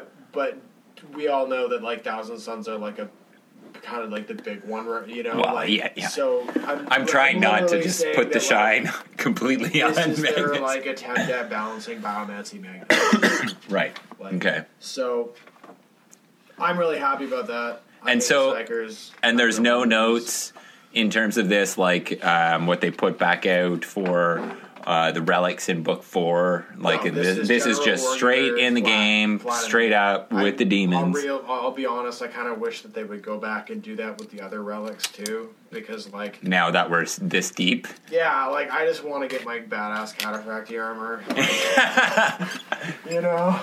But yeah, so that's pretty awesome. And then the Contemptors can take a Toxiferum cannon instead of like a Power Fist, so it would be like essentially equivalent of a giant flame arm. Yep. And underslung. These ones are strength 7, AP 4. They're both, the other one's AP 5. Okay. Heavy 1, shred tainted. So the shred and tainted is pretty good. Mm-hmm. So you're like doubling your chances for that 6, and then you do the wound, and like suddenly that unit is debuffed. So, you know, these are going to be things like, look, Thousand Suns players and stuff, like, people are going to get mad. They're going to be like, you can't list Taylor, don't list Taylor. But guys, I hate to break it to you, everyone's going to list Taylor to some degree. If you know that you're playing against, like, a fucking Thousand Suns army, you're going to want to take things that are, like, anti-psyker to some degree. You shouldn't make your list entirely that, obviously. But, like, these are the ways that you balance against them. So, like, hey, if you're having a game now with Thousand Suns, like, now you can actually take units that are like, hey, I can actually stand a chance against your Death Star. Yeah, if we're talking about like one-offs for sure, like, right? Yeah. So if you and I were gonna be like, all right, John, I want to play my Nurgle, and like you came over and we're gonna play a game. If you took some of that stuff, I wouldn't be like, oh, you're fucking like, exactly. You know, it's like, well, I showed up with like, you know, suddenly I bought 60 destroyers and they're all carrying. Yeah, then it would be like, okay, now I'm gonna bring some shit up with you, but it's just one of those things. So like anyone who's getting all weird about the oh, you're catering to my like, fuck off. It's like these war gear options are in the book to be used. Like if you're gonna get butthurt because people want to use the war gear against the stuff it's supposed to be used against, fuck off. Yeah. Like, now Volkite is actually going to be usable, which is great. Like I like not that Volkite it was definitely usable, but it was not like, you know, you compare it to like Plasma, it's just less used for sure. So now it's like, hey, Volkite's going to be a really fucking big thing now. Good thing I've got a Shoom Shoom squad coming. Yeah. And then the other stuff is all just it's like psycho grenades, and you can get psycho grenade launchers and stuff on destroyers and stuff like that now, which is really cool. Sweet. Can you put those in Terminator grenade hunters? I wonder. No, I don't think so. Okay. No, it's just destroyers. So yeah, I got these destroyers, and I'm like all psyched, but like now it's like I want to do hand flamers and I want to do grenade launchers. I wonder if you could magnetize them. It's going to be really fucking annoying to do. I'll bet you could find. I'll bet you. Oh, here I've got it for you. You could take. I've got a shit ton of them, and I'll bet you do as well from your Castellax. Take the flamers from those, and you could probably mount them underneath like a power fist type thing to do like an underslung one. It's true, but they still have the pistol. So I think I'm probably just going to magnetize it. Like, it's yeah. I have a bunch of them left over from Reavers. Okay, cool. So, like, but I'm going to have to... I was just thinking of, like, pieces that... Magnetize the 2 arms again. It's going to be so annoying. Well, I think I've got more... Oh, maybe not that size. Oh, I have... You've got the little guys? Yeah, I have the little ones. You're prepped, okay. I bought like 1 million of them like 2 years ago, or like 5 years ago even. Like I'm always like, I'll never run out of these. Sweet. Well, yeah, like I think overall, it's all good things. Like, yeah, we've been waiting a really long time for this book. And for me, I was always just like, you guys can take your time and I'm not going to bitch, but it better be tight. I don't even play any of the factions that are in this book, and I bought the book because, like... That's not true. You play Custodes. You have a Custodes army. That's true. I played them 3 times total, but yes. You do own a Custodes force. Army. I also forgot they're in the book, so that's like... But Cygnus Prime, to me, is, like, one of the most, like... interesting settings. It's like it's a big one. It's like this is like it's so different from the other ones. It's like it's a fucking demon world of 30K. It's pretty cool. Well, I knew like one of the beauties about the Black Books is that it is this like you can read the Black Library novels and you can get a flavor from that, but then the flavor that you get from the exact same story but in the Black Books is completely different than what you're going to get from Fear to Tread. So that even if I hadn't, like, obviously I was going to buy this book. I've got a demon army and I've got Custodes on the back burner, and Custodes just feel like a bonus to me. I'm like, oh, I got Custodes. Totally. It's cool because I don't know book 7. But then there's also Alpha Legion in this in a campaign for them. So for me, this is probably the most like geared towards AJ book that they've put out so far. So I was going to get this regardless, but just because of the Cygnus thing and the way that I knew that they were, or at least I hoped that they were going to take the writing aspect of the demons in Cygnus of being like, we don't know what the fuck's going on. Yeah. Like, I was super stoked to read how they were going to do that, like to see how they're to do that. So, and I've only, like I said, I've only got a couple pages in and reading about the Great Lie and everything, but already I'm just like, okay, this is exactly what I want. So the other thing about this book is that it came with basically a new Centurion equivalent with that Chondax campaign thing. So, oh really? I'd be really interested to see how that plays out. People are like, I'm a little skeptical of it because it's essentially Centurion, but it allows tanks. It allows 1 unit of tanks. Okay. Well, I've heard of some events doing that, of taking Tim and Michael's and then just being like, you can have like one unit in like Rhino or... The only thing is that it's a unit. That's the worry, because you could have a squadron of like Land Raiders. Or Land Raiders or whatever, and then you just have an invincible. It's like a little like... But I won't lie, I would kind of like to try and run it in place of Centurion and see how it goes at one of our events. Sure, yeah. Like, well, you and I have been talking about for a while doing like just a full Centurion event, and maybe making it a 1-day thing and instead of a 2-day or something like that. Yeah. So, yeah, we'll throw that into the brain stew because we could like test it. See how people think about it, see what the lists look like. If we find that there's things that seem broken or whatever, it's like There's no limitation on jet bikes. There's no limitation on tanks. It's like that's the main thing. Well, it's kind of too bad that this didn't come out earlier because we could have done that for like the Weekend Warriors this weekend with only having like a smaller event. It would have been like a perfect kind of testing ground for that. But say la vie. Yeah. Next little event. Maybe we'll do a little Christmas get together or something like that. Yeah. Teo can dress up as Santa. Oh, I want that so badly. That would be cool. All right. Well, I think long ramble on book 8, but we're jacked on it, and let's hope it's not a 2-year wait to book 9.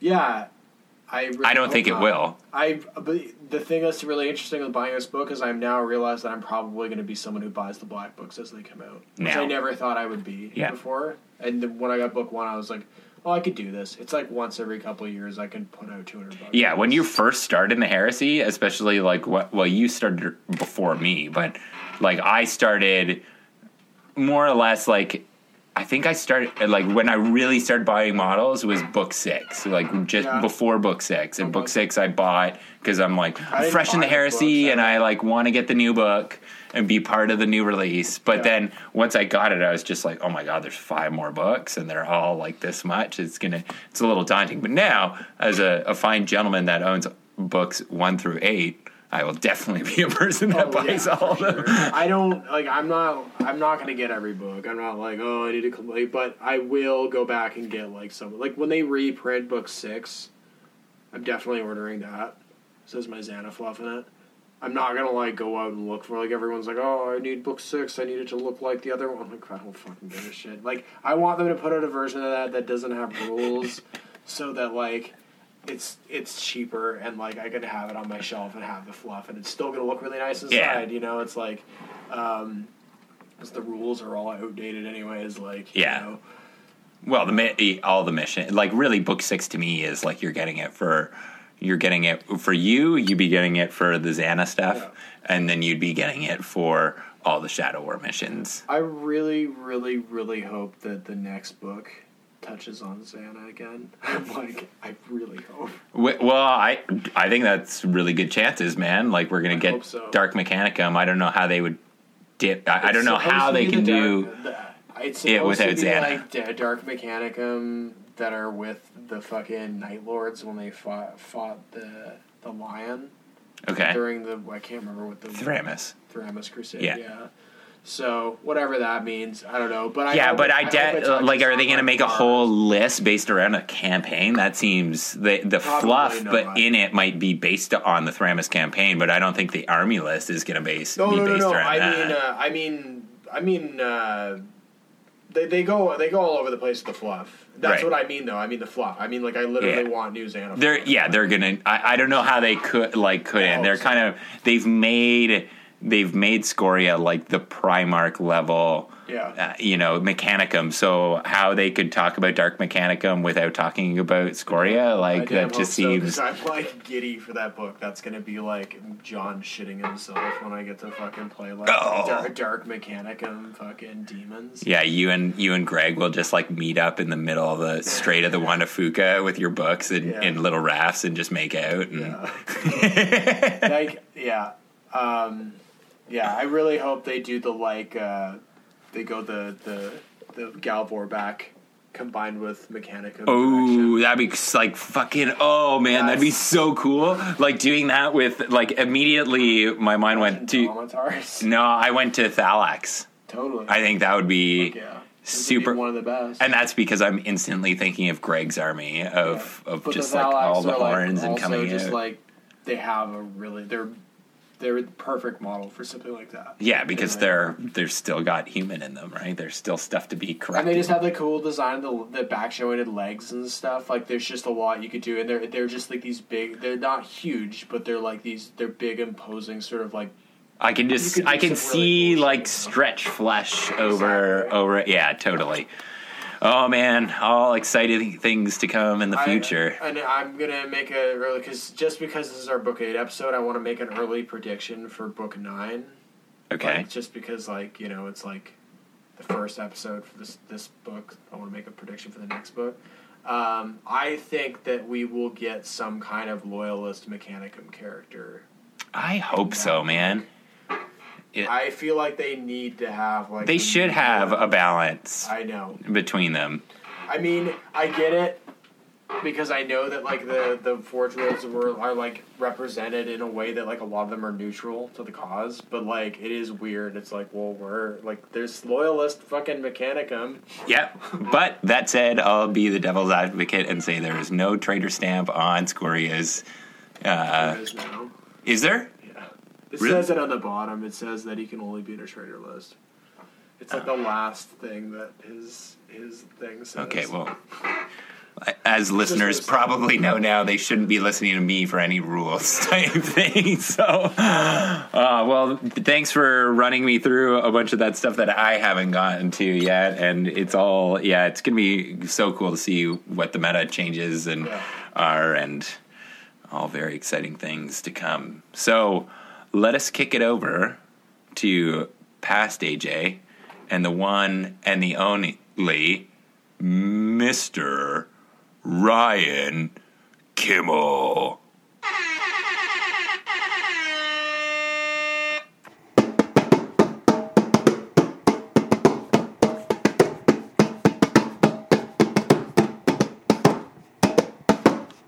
And welcome back to the Boys of the Golden Throne. I am very privileged to be sitting here on this fine Sunday morning talking to the one and only Mr. Ryan Kimmel.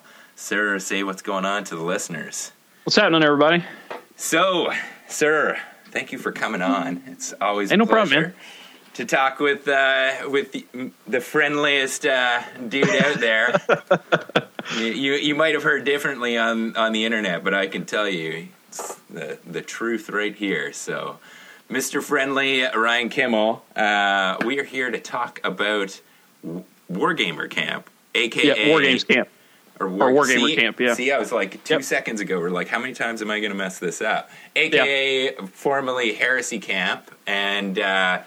it's still Heresy Camp. It's still Heresy There's going to be Camp. just as much heresy there. Oh, yeah. There's even more, because now there's Titanicus and all kinds of stuff. So, yes. So we this is basically round 2. We're moving the venue. Last year's very successful Heresy Camp at Camp Aranzanzu. I know that's not actually the way that it's said, but it's ingrained in my brain now. that's how we said it all weekend. Well, I know. It's Aranzuzu or something, isn't it? I don't know. I just I purged that immediately from my mind. It's like whatever Michael says is what I'm going to call it. So, and he never says any words correctly. So, and he's not here to defend himself either. Nope, it's true anyway. So, you guys put on such an amazing event. Both Ezra and I, Ezra from our local community here, hopped on planes, flew down, and I had probably the greatest, gaming experience of my entire life. Such amazing people, amazing events. I'd say there's only one downside, and that was probably the mosquitoes. But on the plus side, no one was actually carried away and lifted off from the mosquitoes. We had a few Chronicle Iridics moment, where you couldn't go outside at night, or that might have happened. And we're like, no, don't open the door. But yeah, it worked out. Yeah. Well, some people I think were a lot more affected than others. When we get Henry to come on to talk about what he's doing at Wargamer Camp, I might just be like, so what was last year like for you? And he just might, start just mildly screaming into the mic. I have a video. I know I've showed it to you of him walking down a sidewalk, and I'm walking behind him, and I'm filming him, and he doesn't know I'm filming him, and he's trying to brush. Yeah, and he makes it into the room, but through a door into an airlock, and he's brushed him off and stomping on him and cussing, and I seriously have that on my phone, and I literally watch it once a week, and it just makes me laugh. I get it out about once a week and watch it, and every once in a while I send it to him, and I go, hey, remember this? Hashtag never forget. Yeah. Yeah, whenever you're feeling low, just let Henry's suffering pick you back up. Yep. So, yes, it's such an amazing event, and we were all eagerly hoping that you guys would put on another one, and you guys are moving the venue, new state, a little bit closer to you, and so why don't you tell us what's going on this year?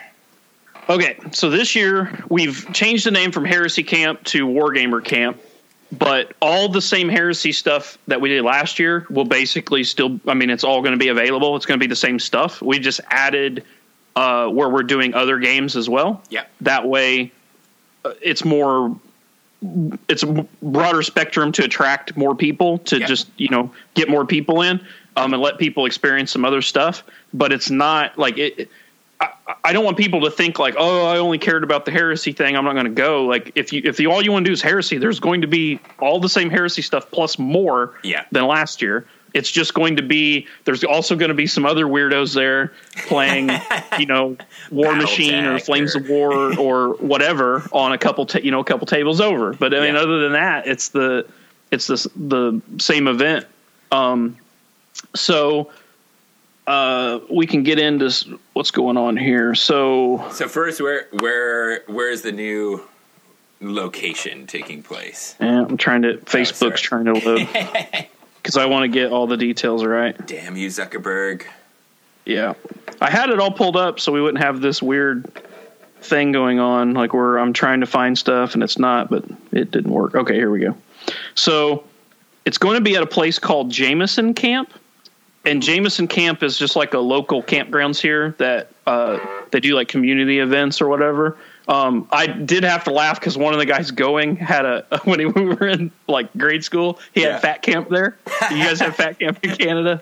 I mean, they don't call it. That's probably not politically correct or whatever, but we call it fat. Like that's what everybody calls it. Fat camp. I'm sure that exists up in Canada here. Yes. Yeah. So he's like, I had fat camp there, and we all started laughing. Oh, that's awesome. They're probably all sponsored by Tim Hortons up in Canada, I'm sure. Yeah. But anyway, so it's like they have a lot of kids' summer camps there. Kind of like the camp we had last year was specially designed for like disabled kids, things like that. This does stuff like that, but it's more like you can rent it for anything. So even like if you're just corporate people and you were looking for a place to rent for a weekend or whatever, you can rent it. Corporate retreats, things like that. Exactly. Yeah. So this is set up similar to the same thing. They have like a lake pond. I call it a pond, not a lake. They got like a pond there, some swimming pools. They got like a big, what you would call the main hall, like just a big room with a fireplace with a kitchen attached and all that, just like the last year. They have an art center, a thing they call the Peace Center. I guess it's like a yoga room or whatever, but you can use it for whatever. And then they have several big cabins, and then the cabins are subdivided into rooms. And sounds very similar to the very similar. The cabins at this place are a lot nicer, in my opinion. They feel like more like an actual cabin, like you know what I mean. They're not like just a concrete building. Not that the other place was bad, it's clean, whatever. Looking at the pictures, it's got like much more of a wood vibe going on. Yep, it feels more like an actual like camp. Or like what I mean. They have a big like fire circle, a stage. There's all kinds of wildlife, just like at the other place. Like obviously we have different stuff. There'll be a lot of white-tailed deer, things like that you'll see. Sweet. So it's pretty nice. We've rented basically the whole camp, and we got it 24/7. So it's something you can leave, you can come back. Like if there's food or something off site you want to go get, all that. If there's something you want to do somewhere in Indiana, you can come back. The gate's never locked or whatever. You can get in and out. So basically we get the place starting Thursday morning, and then we have to be out of there, by Sunday night. All right. And this is just outside of Indianapolis, right? Yep. It's in a place called Plainfield, and Plainfield is literally like it butts up against Indianapolis. You know what I mean? Like the outskirts kind of touch. And it's the reason we picked the location is it was priced affordably. It's a really nice place, and it's like 5 minutes from the airport. The airport is literally right next to it. Sweet. So easy for people like me that are going to be flying in. Yep. So, and just to get to the very basics of it when we talk about what's going on here, what makes this unique is it's all inclusive. So people see the price tag and their initial reaction is, oh, it seems expensive, but it's actually, I can't find an event that's cheaper, in my opinion. Nope. Because the price tag includes 3 meals a day. So for all 4 days that you're there, you're going to get 3 meals. Yep. And then, somebody will pick up on the technicality. You get 2 meals on the day you arrive because you won't be there early enough for breakfast. Okay. And then on Sunday we leave before you would have dinner. So you get 2 meals on Thursday and 2 meals on Sunday, and then 3 meals on Saturday or Friday and 3 meals on Saturday. Right. Yeah. So you're getting, 6, 7, 8, 10 meals. So it's going to pay for 10 of your meals while you're there. All 3 nights of stay. Yeah. So your accommodations are paid for, and all the gaming events are free, and about half the classes are free because we're going to have classes there too. The classes that aren't free are going to be $20 or less. Most of them are going to be between $5 and $20. Sweet. And the only reason we're charging is because those classes have expendable materials that we will expend in the class. To buy for it. So it's just to pay for the supplies. That's all that it's for. Awesome. No, I'll tell you how cheap or why I think that War Games Camp is not cheap, but an amazing deal. Is that last year I, had to sell my wife or ask my wife, may I go to this lovely event? And she saw the price tag, immediately looks up to me, and she was like, absolutely go to this. So when my wife looks at it and she is encouraging me to go to a War Games event because it's like a great deal, like she does lots of traveling, and it's like, well, you could pay for that, you could pay that just for a hotel at, something like Adepticon or LVO a hotel that Adepticon like is in is $180 a night just to stay at the hotel. Right, exactly. So it's a deal. And also what you're not saying there is also like, I've been out of the dating game for a while, but do any of those dating apps cost money, or like Grindr, does it cost money? Because that's all taken care of for you at War Games Camp. All the dudes looking for dudes, that's all taken care of. Yep. So it's basically $100 a day. So it's going to be $400 for the 4 days. But it's like I said, you're paying $100 a day, and that's going to pay for all your food for that day, your stay there at night, and then any basically events that you're going to do. And there's also just open gaming. So that's the other thing. We had people come last year that really didn't do any of the structured events. They just kind of played games when they wanted to. There's space to hobby. Like if you just want to paint models, like Paul from Canada. You beat me to it. I was like, Paul's going to be holding down the hobby shop. Yeah. So we'll have an area for that. And then, like I said, if there's something, super pressing that you've just always heard about in the middle of central Indiana, because we all know that that's world famous, and there's a lot of world famous stuff here. You could go see it. If you want to go see some cornfields and some cows, fire on. No, I'm just playing. There's actually a lot of stuff to do here. We just have that reputation, but once you get here, it's actually pretty cool. Well, from the stuff that it sounds like you take people to when they come and visit you, it sounds like there's quite a lot to do, like big feral cats and you could basically put on a weekend of just like no wargaming at all and just come for like the Ryan Kimmel food Indiana experience. So and to be honest, like we've already talked about, if this thing goes through, which we'll get into more of the details, as we get closer, depending on how many people show up and we start adding more things, because the more we're not making any money off this. That's the other thing that people need to understand. We made $0 off of Heresy Camp. Like every bit of money we collected, and even some we didn't collect, went to the event and went to doing whatever, and that's how this is too. I think anything, Ryan, you guys spent a lot of money, including your time. You rented a car, you drove all the way down from Indiana to Texas and back for just terrain. You sacrificed a lot to put that event on. Yeah, so it's a passion thing. It's not like we're trying to make money. I didn't mean it like that. I just no, I'm just telling people that don't know. Like it's not. You know what I mean? We're looking to put on the best experience possible. We're not trying to make any money off of it. Like I go to work to, my normal boring day job to make all the money I need so I can do what the hell I want. when I'm not there, and that's exactly what I'm doing. So like building barns, game barns. Anyway, so basically, the more people we get to come, the larger the pool of money is. Of course, the more cool shit we can do. Yeah. So the more people that come, basically, the better the event will get for everyone. The more money we get. So we've it's almost like Kickstarter. We have like stretch goals in our head, but of course we've not, posted or whatever. But we thought about renting like a big church van. And then coming up with like an offsite activity every day. And it's hey, at noon tomorrow, the offsite activity is this. It'll last from here to here. If you want to go, be standing by the van, whatever. Oh, cool. And we'll jump in the van and drive, go see the exotic feline rescue center, with the big, stuff like that. And I'll just drive you down there and be like a personal tour guide. And it'll just be like, the van and all that will be free to get there. And then once we get there, if there's any fee to get in, like I think that place is like $10 to get in. You guys will be on the hook for it. Yeah. But if we do that, we need to get you like one of those little tour guide little flags, extendo flags with your the tips Ryan Kimmel little cartoon image of that on the flag. We need to make that happen. All right. So here's that. So we got kind of like what it is. So what it is, this basically this game event. You stay there, you eat there, you hang out. Make friends for life. Make friends for life. There's going to be all these game systems there, which we'll get into the game systems. So let me read you the fine print. All right. As it is. So the $400 will cover sleeping arrangements, all gaming activities, a swag bag.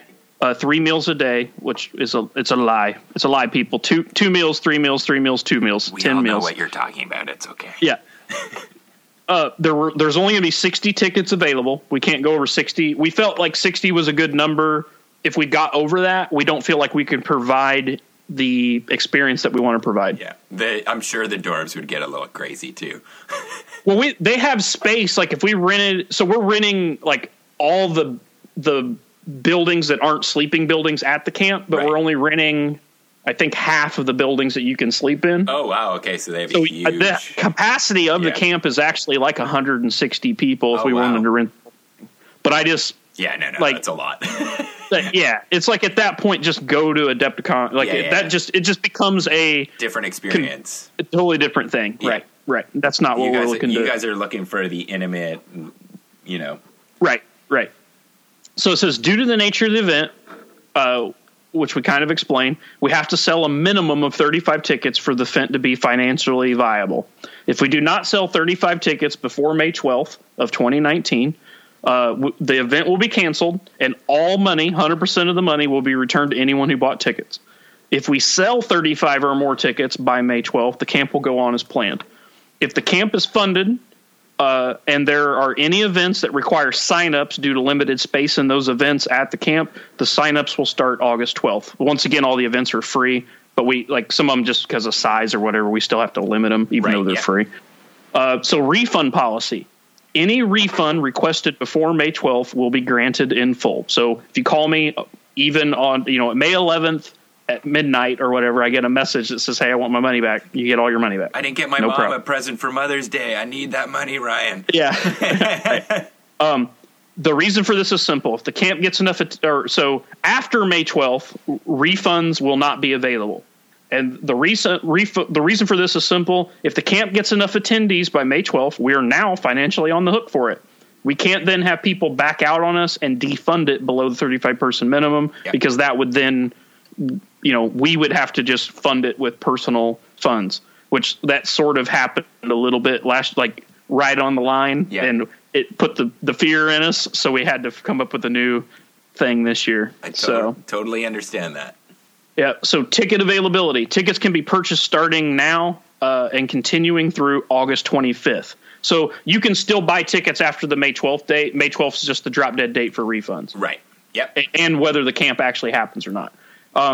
After August 25th, you can still purchase tickets all the way up to and including the day of the event. If you want to just drive here and buy a ticket at the door, you can.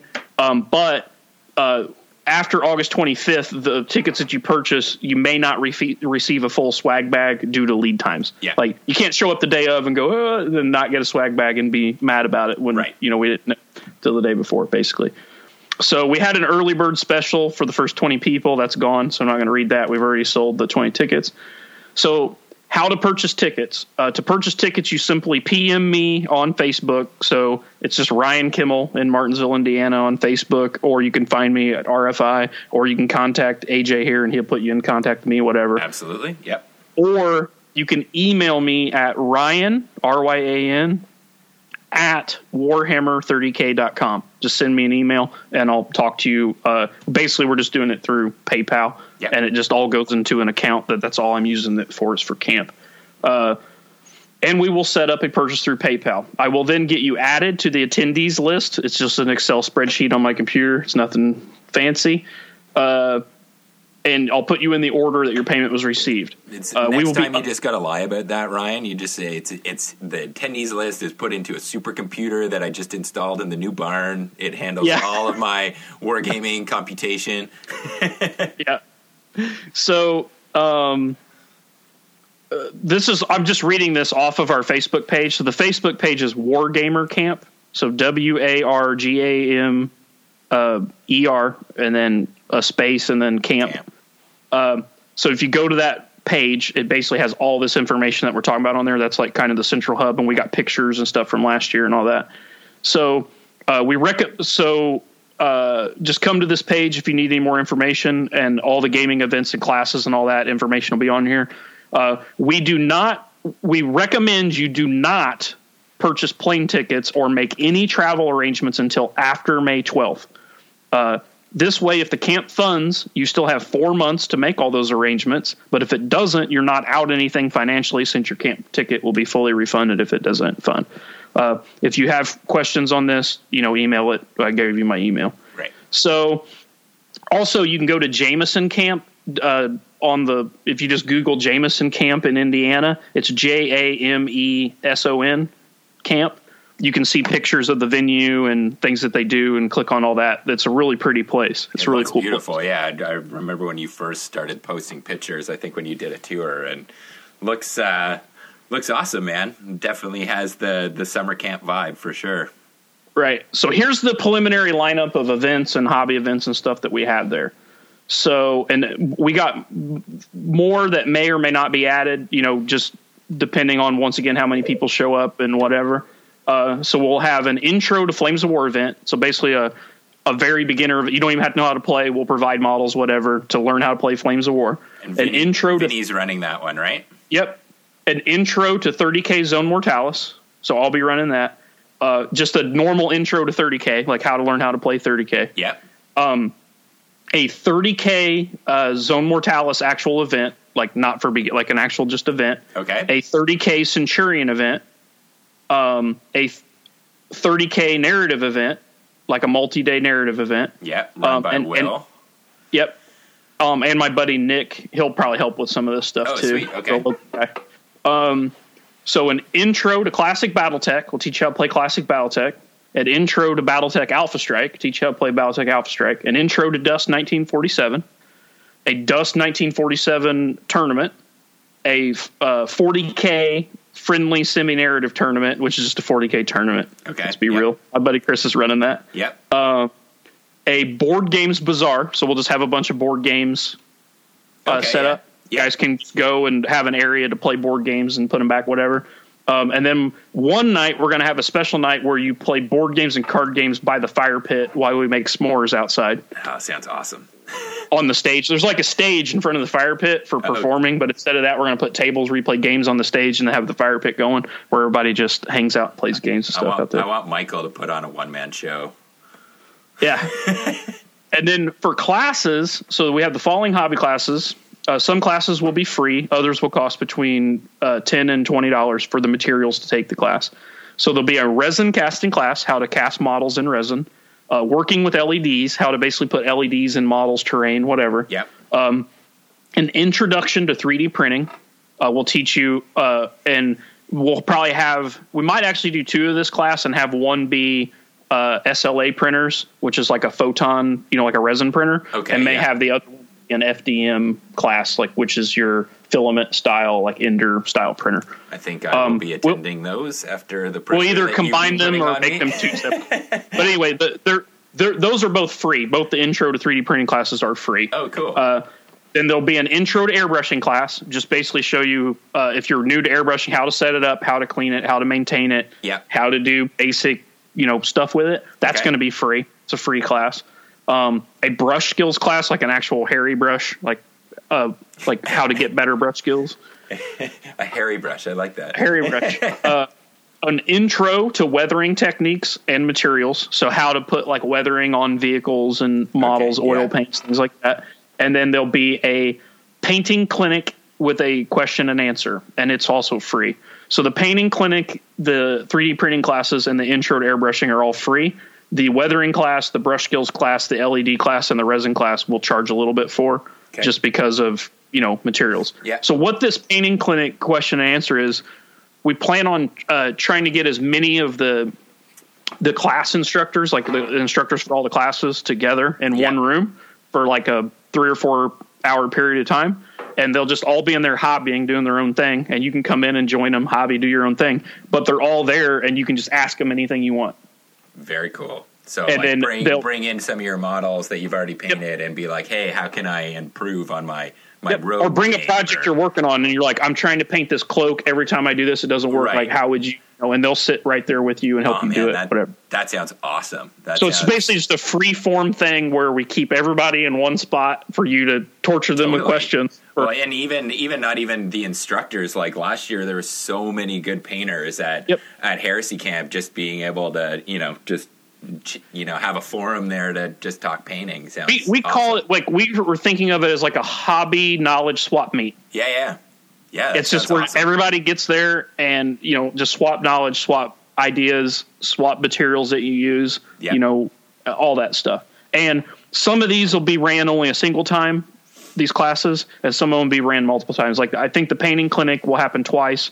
I think the intro to airbrushing will happen twice. And I think that's it. Okay. So the other ones are just one-time things. So lots of opportunity to pick up some knowledge along with getting some good games in over the weekend. Right. And we designed the classes so, like, if you come and you're wanting to just do Flames of War, and you're come and you're just wanting to do 40K, and you're come and you're just wanting to do Adeptus Titanium, like, these classes will help with any of those games. Right. So we tried to do the hobby thing as like a tie-in to, even if you don't care about all this other stuff going on, you can take this and it helps no matter what game you play. Right. And that just reminds me, we do have another event which we didn't mention there, and that's the Titanicus event. Oh, Titanicus, yeah. It's not added to the list because we haven't added it yet. There you go. Which I will be helping to run at War Games Camp. So doing lots of painting on Forge World table right now for that as we speak. Looky here. Edit post. And now, it should go right here. And now it's up. What do you want to call it? Adeptus Titanicus narrative event.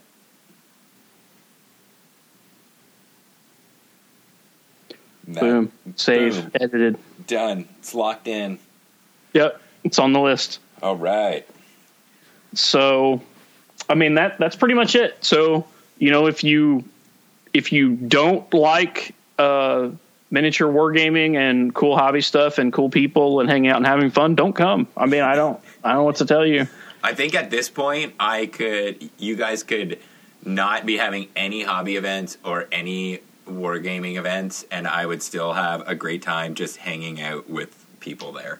I think looking back at War Games Camp, that was my takeaway, was just meeting so many amazing, cool people. And, we had talked previously online, but getting, to meet you in the flesh and meet Michael and see Scott again and just meet all these amazing people in our community. And especially just being able to talk to all talking to all the amazing hobbyers there, and just like getting to pick John Christensen's brain. Man, I could sit and just talk to that guy and just learn at the feet of that master for days upon days. So it's John Stanford's like that with me, man. Yeah, he knows so much too. And then, man, there's so many, and then there's our buddy Rick. Like, if you actually talk to Rick, he knows like there's just so many cool people in the hobby that when this is Alpha Legion player.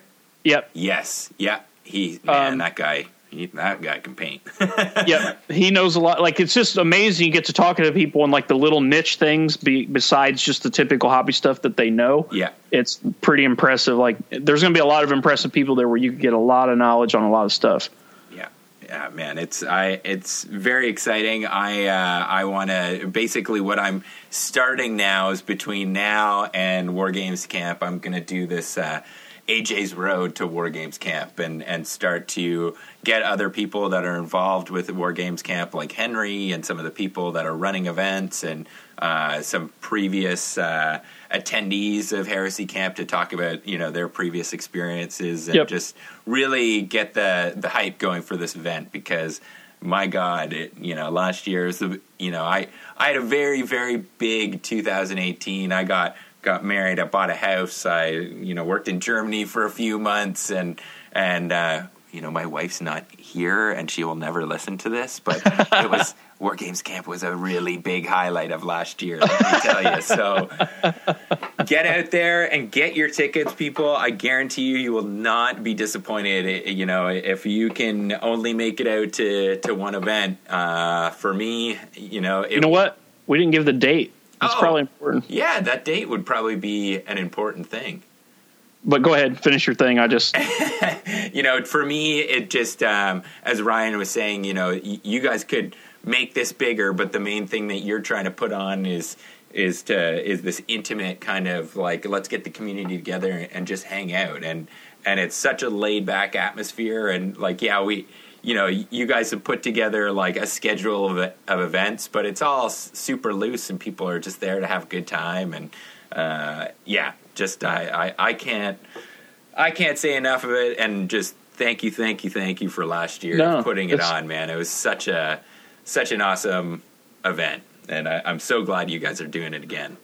Yeah, so it's September 12th through the 15th. September 12th through 15th. And we basically picked that because that doesn't – so it's after Gen Con, because we have Gen Con here in Indiana, which is the world's largest gaming event, so we can't be real close to that. It's just we're not going to compete with Gen Con. Of course.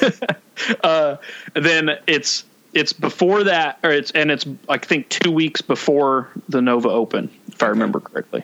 All right. So we had to – there's so many events now, with LVO and Adepticon and Gen Con and Nova and then all the like smaller ones besides those, that it's almost impossible not to put an event out there that's not going to sort of be close. Yeah. We felt like, the weather, early September weather in Indiana is beautiful. It's after all the real hot summer, heat, but it's usually it's starting to go on the decline, but it's still fairly warm. So you're looking at, like last year, it was in the 80s, real nice with a breeze, sunny every day. We don't usually get a ton of rain that time of year, so we tried to pick a time of year where the weather, would be good, and all that. So it should be nice, and hopefully we'll be able to hang outside this time. Yep, there's no mosquitoes. Well, there are mosquitoes here, but it's not. It won't be the same. Not to that level. We won't be worried about someone walking off to a cabin and just be picked up by a swarm, and you just find a desiccated husk on the sidewalk, and you have to like use their teeth to ID them because they were just no liquid left in the body. Man. None of that. Okay, so thanks for coming on to the show and giving us a rundown. And but before I let you go, I'm going to ask everyone that I have on for this little series of what was, if you were going to look back at last year's Heresy Camp, and we're going to give one of your best moments or funny stories, what would that be? Okay, so this actually kind of happened twice. So the best thing was, after, usually when things would settle down at night, it'd be like 9 or 10 o'clock. Yeah. a couple of us would sneak off to the painting cabin because it was like a separate building, which is the same at this camp. And we would all just sit in there because it was a little quieter. It wasn't in the men game hall. And you had all your hobby stuff there, and you could hobby, make a mess, spray, airbrush, whatever. And we would all sit there. We would go there and paint, and then more people would kind of just show up. We'd usually end up with like a handful, like 6, 7 people. Yeah. And just hanging out over there after hours and just being silly. Like, you guys bought me those shorts that didn't fit. And I wasn't about to strip naked in the, I mean, not that I cared like around you guys, but we had, women running the camp and stuff. Of course. And I'm not trying to get #MeToo'd. I don't need that in my life. So I snuck over there, and they were all just like, in the room minding their own business. And I snuck off into like the little side hallway and put them things on, and then like ran out and gave Chris Duncan like a totally like uncalled for lap dance and had everybody laughing late at night. But that happened, and then just being over there was cool. Like Henry, getting to hang out with Henry, and he's from England, so he's in America for like doesn't know anything about American culture, whatever. So the other best moment was going to Whataburger like 3 in the morning. Yes. Because so they don't, for one, like I got to talking to him about all this, like they don't, going out to dinner over there, like, because like me and my wife, we eat out probably 5 nights a week, like out of a 7, you know what I mean? We'll go out to, and not like for dinner every time, like at least for breakfast, lunch, or dinner. Yeah, you're grabbing we something. Probably, go out, whatever that is. And probably about 5 days a week, we have at least one meal that's not here at the house. Right. Over there, Henry said that is like, that would be weird. You'd be considered really weird. Like you go to dinner like maybe twice a year with like friends or family. Okay. You know what I mean? It's just not, that's what he was saying. And like nothing over there, like eatery wise, is like open past like 8, 9 o'clock. Like it's just closed. It's done. You can't get any food. You have to eat at home, whatever. So us having just like 24/7, food, and not only do you go, you're not the only weirdo there. There's like the restaurant's half full. You know what I mean? Well, like half full. I think at that particular time, it was half full of people from camp. Yep. And so anyway, this was what was funny was we'd taken Henry either the day before or earlier that day to Whataburger and got him so like full of Whataburger, and we're sitting there painting. And it's like 2 something in the morning. And he goes, I'm not going to lie, just jokingly, I'm not going to lie, I could go for one of those Whataburgers again right now. I'm kind of hungry. And I looked at him and I went, well, they're open 24 hours. And he like it blew his mind, and he laughed and he goes, oh, of course it is. Of course it is. And I go, I'm serious, bro. And I looked at Jamie because Jamie's out there. I'm like, you want to go, Jamie? And Jamie's like, yep, I'll go. Yep. And I forget who it was. I was like, you want to go? And he's like, I'll go. And I looked at Henry. I'm like, it's done, man. Let's go get one. And he goes, okay. It wasn't even, it was just a thing that he wasn't expecting that he just voiced, and then we just made it happen. Well, and you guys left the art room, and you're heading towards the parking lot, and me and Ezra, and I forget who else, I think Jay we were walking off, and Kurt, and we were just like, we were walking off, I think we were heading to bed. You guys like, yeah, we're going to Whataburger, and I'm like, yeah, we're coming too. and I remember like you guys rehashing. Henry was rehashing that story of like how it kicked off in the restaurant as he's like lovingly like crouched over eating this burger. Yep. Rehashes it and says like, of course they are, and then like hits that retells the story. Of course they're open. Goes and takes a bite and pulls back. He's like, I love America. Oh man. Yeah. I was just thinking I was like, okay, so who's driving from Texas that I could ship my Yeti cooler to, that they could just put in some Whataburger into the Yeti cooler and drive it up. And I know it will be cold and it'll be soggy, but God damn it, I'll still eat it and we'll still. Well, we got other stuff here though. You can try other things that they don't have. This is true. Yes. So Michael loves. So that's another funny thing, because when Henry landed, when I picked him up, he landed real late. Yeah. And so like there's a few, like a lot of things are open 24 hours. So like the big one here, that the two that are known, at least in Indiana and probably most of the Midwest, that are open 24 hours that people hit up all the time. Well, there's a couple. There's Waffle House is open all the time. Steak and Shake which is like a burger I've heard place. of that place before. They make steak burgers. Like they grind up steak and make burger patties out. Yeah, okay. Then White Castle. Yes, I've eaten at the legendary White Castle before. Yeah. So I took Henry. White Castle's the most American thing that I can think of, like restaurant wise. Like, if you ever got like a Russian mail order bride, that's the first place you take her. First place. You don't even have words with her. Pick her up at the airport. You say, get in the car. She gets in the car. You take her to White Castle. You say, eat this. If she handles that, she's a keeper. You keep her. If not, you put her back on the boat to Russia. That's how you look at White Castle. So Henry, he lands. He's like, man, I'm kind of hungry. And I'm like, well, I'll take you to White Castle. It's open 24 hours. And he's like, what's White Castle? I'm like, they sell. I'm like, you guys have the little burgers? Like, he's like, sliders. I'm like, exactly. I'm like, that's what that term comes from, is from White Castle. They invented sliders. They are the first slider hamburger. And he's like, oh, okay. So we stopped and we got a soul. I'm like, you just buy them by the sack, man. You just tell them how many and they put them in a sack. So it's like they got like a 10 sack, a 20 sack, a 30 sack, a 40 sack. When they get to 30 and 40, they come in a case. It's like cardboard briefcase. Oh my God. That they slot in. Yeah. So he was laughing already at how ridiculous it was, because it's like midnight and we're like, we have to wait in the drive-through line. He's probably so time zoned out too as well from traveling. He's like not sleeping 20 whatever hours. Yeah. So I'm like, we'll just get a sack of 10. We just get 10 and then we'll get some fries or whatever. Okay.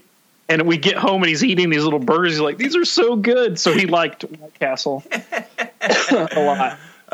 So he already kind of had that experience. And then, he got it again with the Whataburger. Oh, man. The Whataburger was definitely highlight for sure of that trip. It was occasionally I just will be eating a hamburger and just like, yeah, it's not the same. It's just not the same.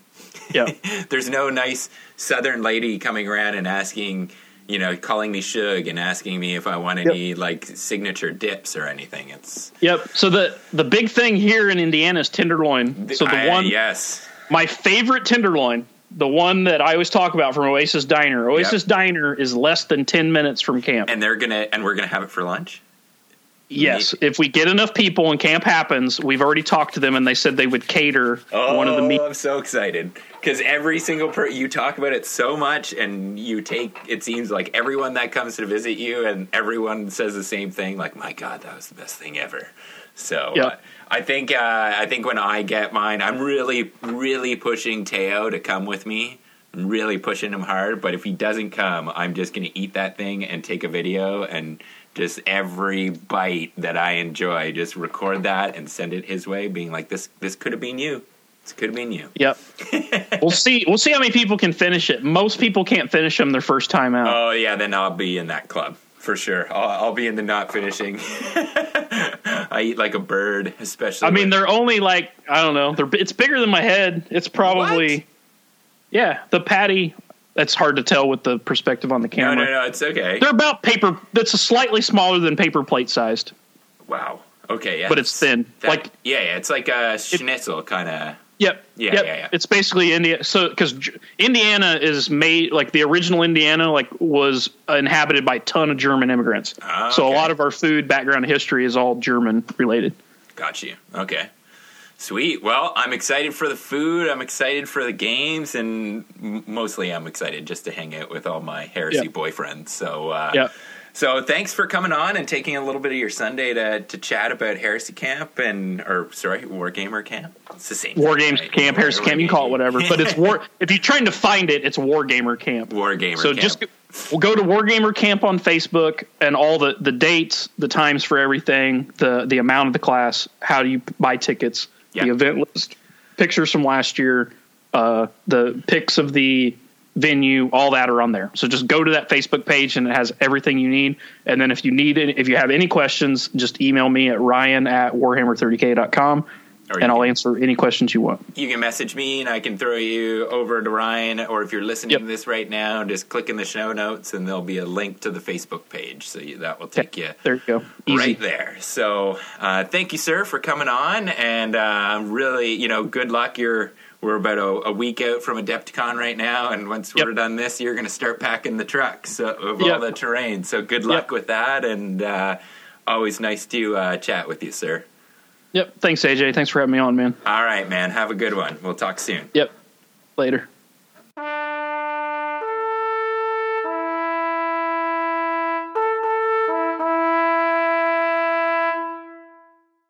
All right, and welcome back to the outro. It is me, AJ, and I'm here alone in the Otter Den. You know, John was a little bit tired. It took a lot out of him to get through that whole book 8 review, so I had to let him go. Teo's putting the girls down, so you've just got me, and we are here for the outro. So, of course, huge thanks to Mr. Ryan Kimmel for coming on and talking about War Games Camp. I can't wait to get down there. It is going to be awesome. So if you are interested in War Games Camp, get out there and get your ticket. Go on to the War Games Camp Facebook group on Facebook. We got to sell, as of right now, it's 6 tickets before Mother's Day. So what's the best way to treat your mother to the gift that she deserves? That's sending her son to War Games Camp. So talk to your mama, get your ticket, and come on out. As for us, you can find us on Facebook at the Boys of the Golden Throne. You can find us on Instagram at the BotGT30K. You can follow John on Instagram at Big John West.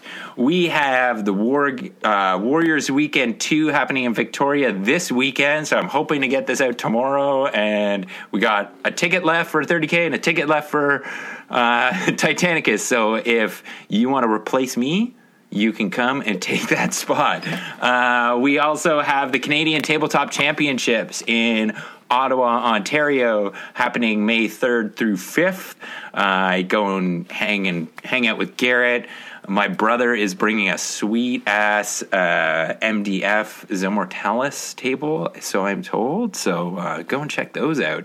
And then, of course, we've got the BotGT 74th Annual Deuces Gone Wild happening June 8th and 9th. It is sold out, but we do have a wait list, so if you want to get in touch with us, either shoot us a message at our email, which is thebotgtpc@gmail.com. Or not it's just BotGTPC. Come on. We also have, or send us a Facebook message. We'll get you on the wait list. We also have the CK Studios Monster class, I guess rebranded from the 102 class, happening in Victoria, July 13th and 14th. We're going to do some Creature Caster models. I'm super stoked on this. Perfect timing for my demons. They're also doing a 102 kind of crash course on the Friday, so if you're new to airbrushing, don't be scared. You can jump right into this one, and there's lots of other people that will be in the class, help you out. It's definitely a team environment there. We're all there to help each other out. So come down, learn some amazing airbrushing skills, and just hang out with a whole bunch of cool people. We, of course, as we said before, War Games Camp happening in Indianapolis, Indiana, September 12th and 15th or through 15th. I'm going to be running Titanicus, so come and check that out. We are going to be having more people on to talk about on our ongoing segment of the road to War Games Camp. So come back and join us for more info on that. And then the same weekend as that, if you can't make it to War Games Camp, and you can maybe make it to Heresy Weekender North, which is happening in Markdale, Ontario, same weekend, September 12th and 15th. So lots of events coming up. If you've got an event that you want us to shout out, get in contact with us, send us an email, shoot us a message on Facebook. We want to promote as many events as we can in the Heresy, especially if you are if you're north of the border in Canadiana. Definitely get in touch with us.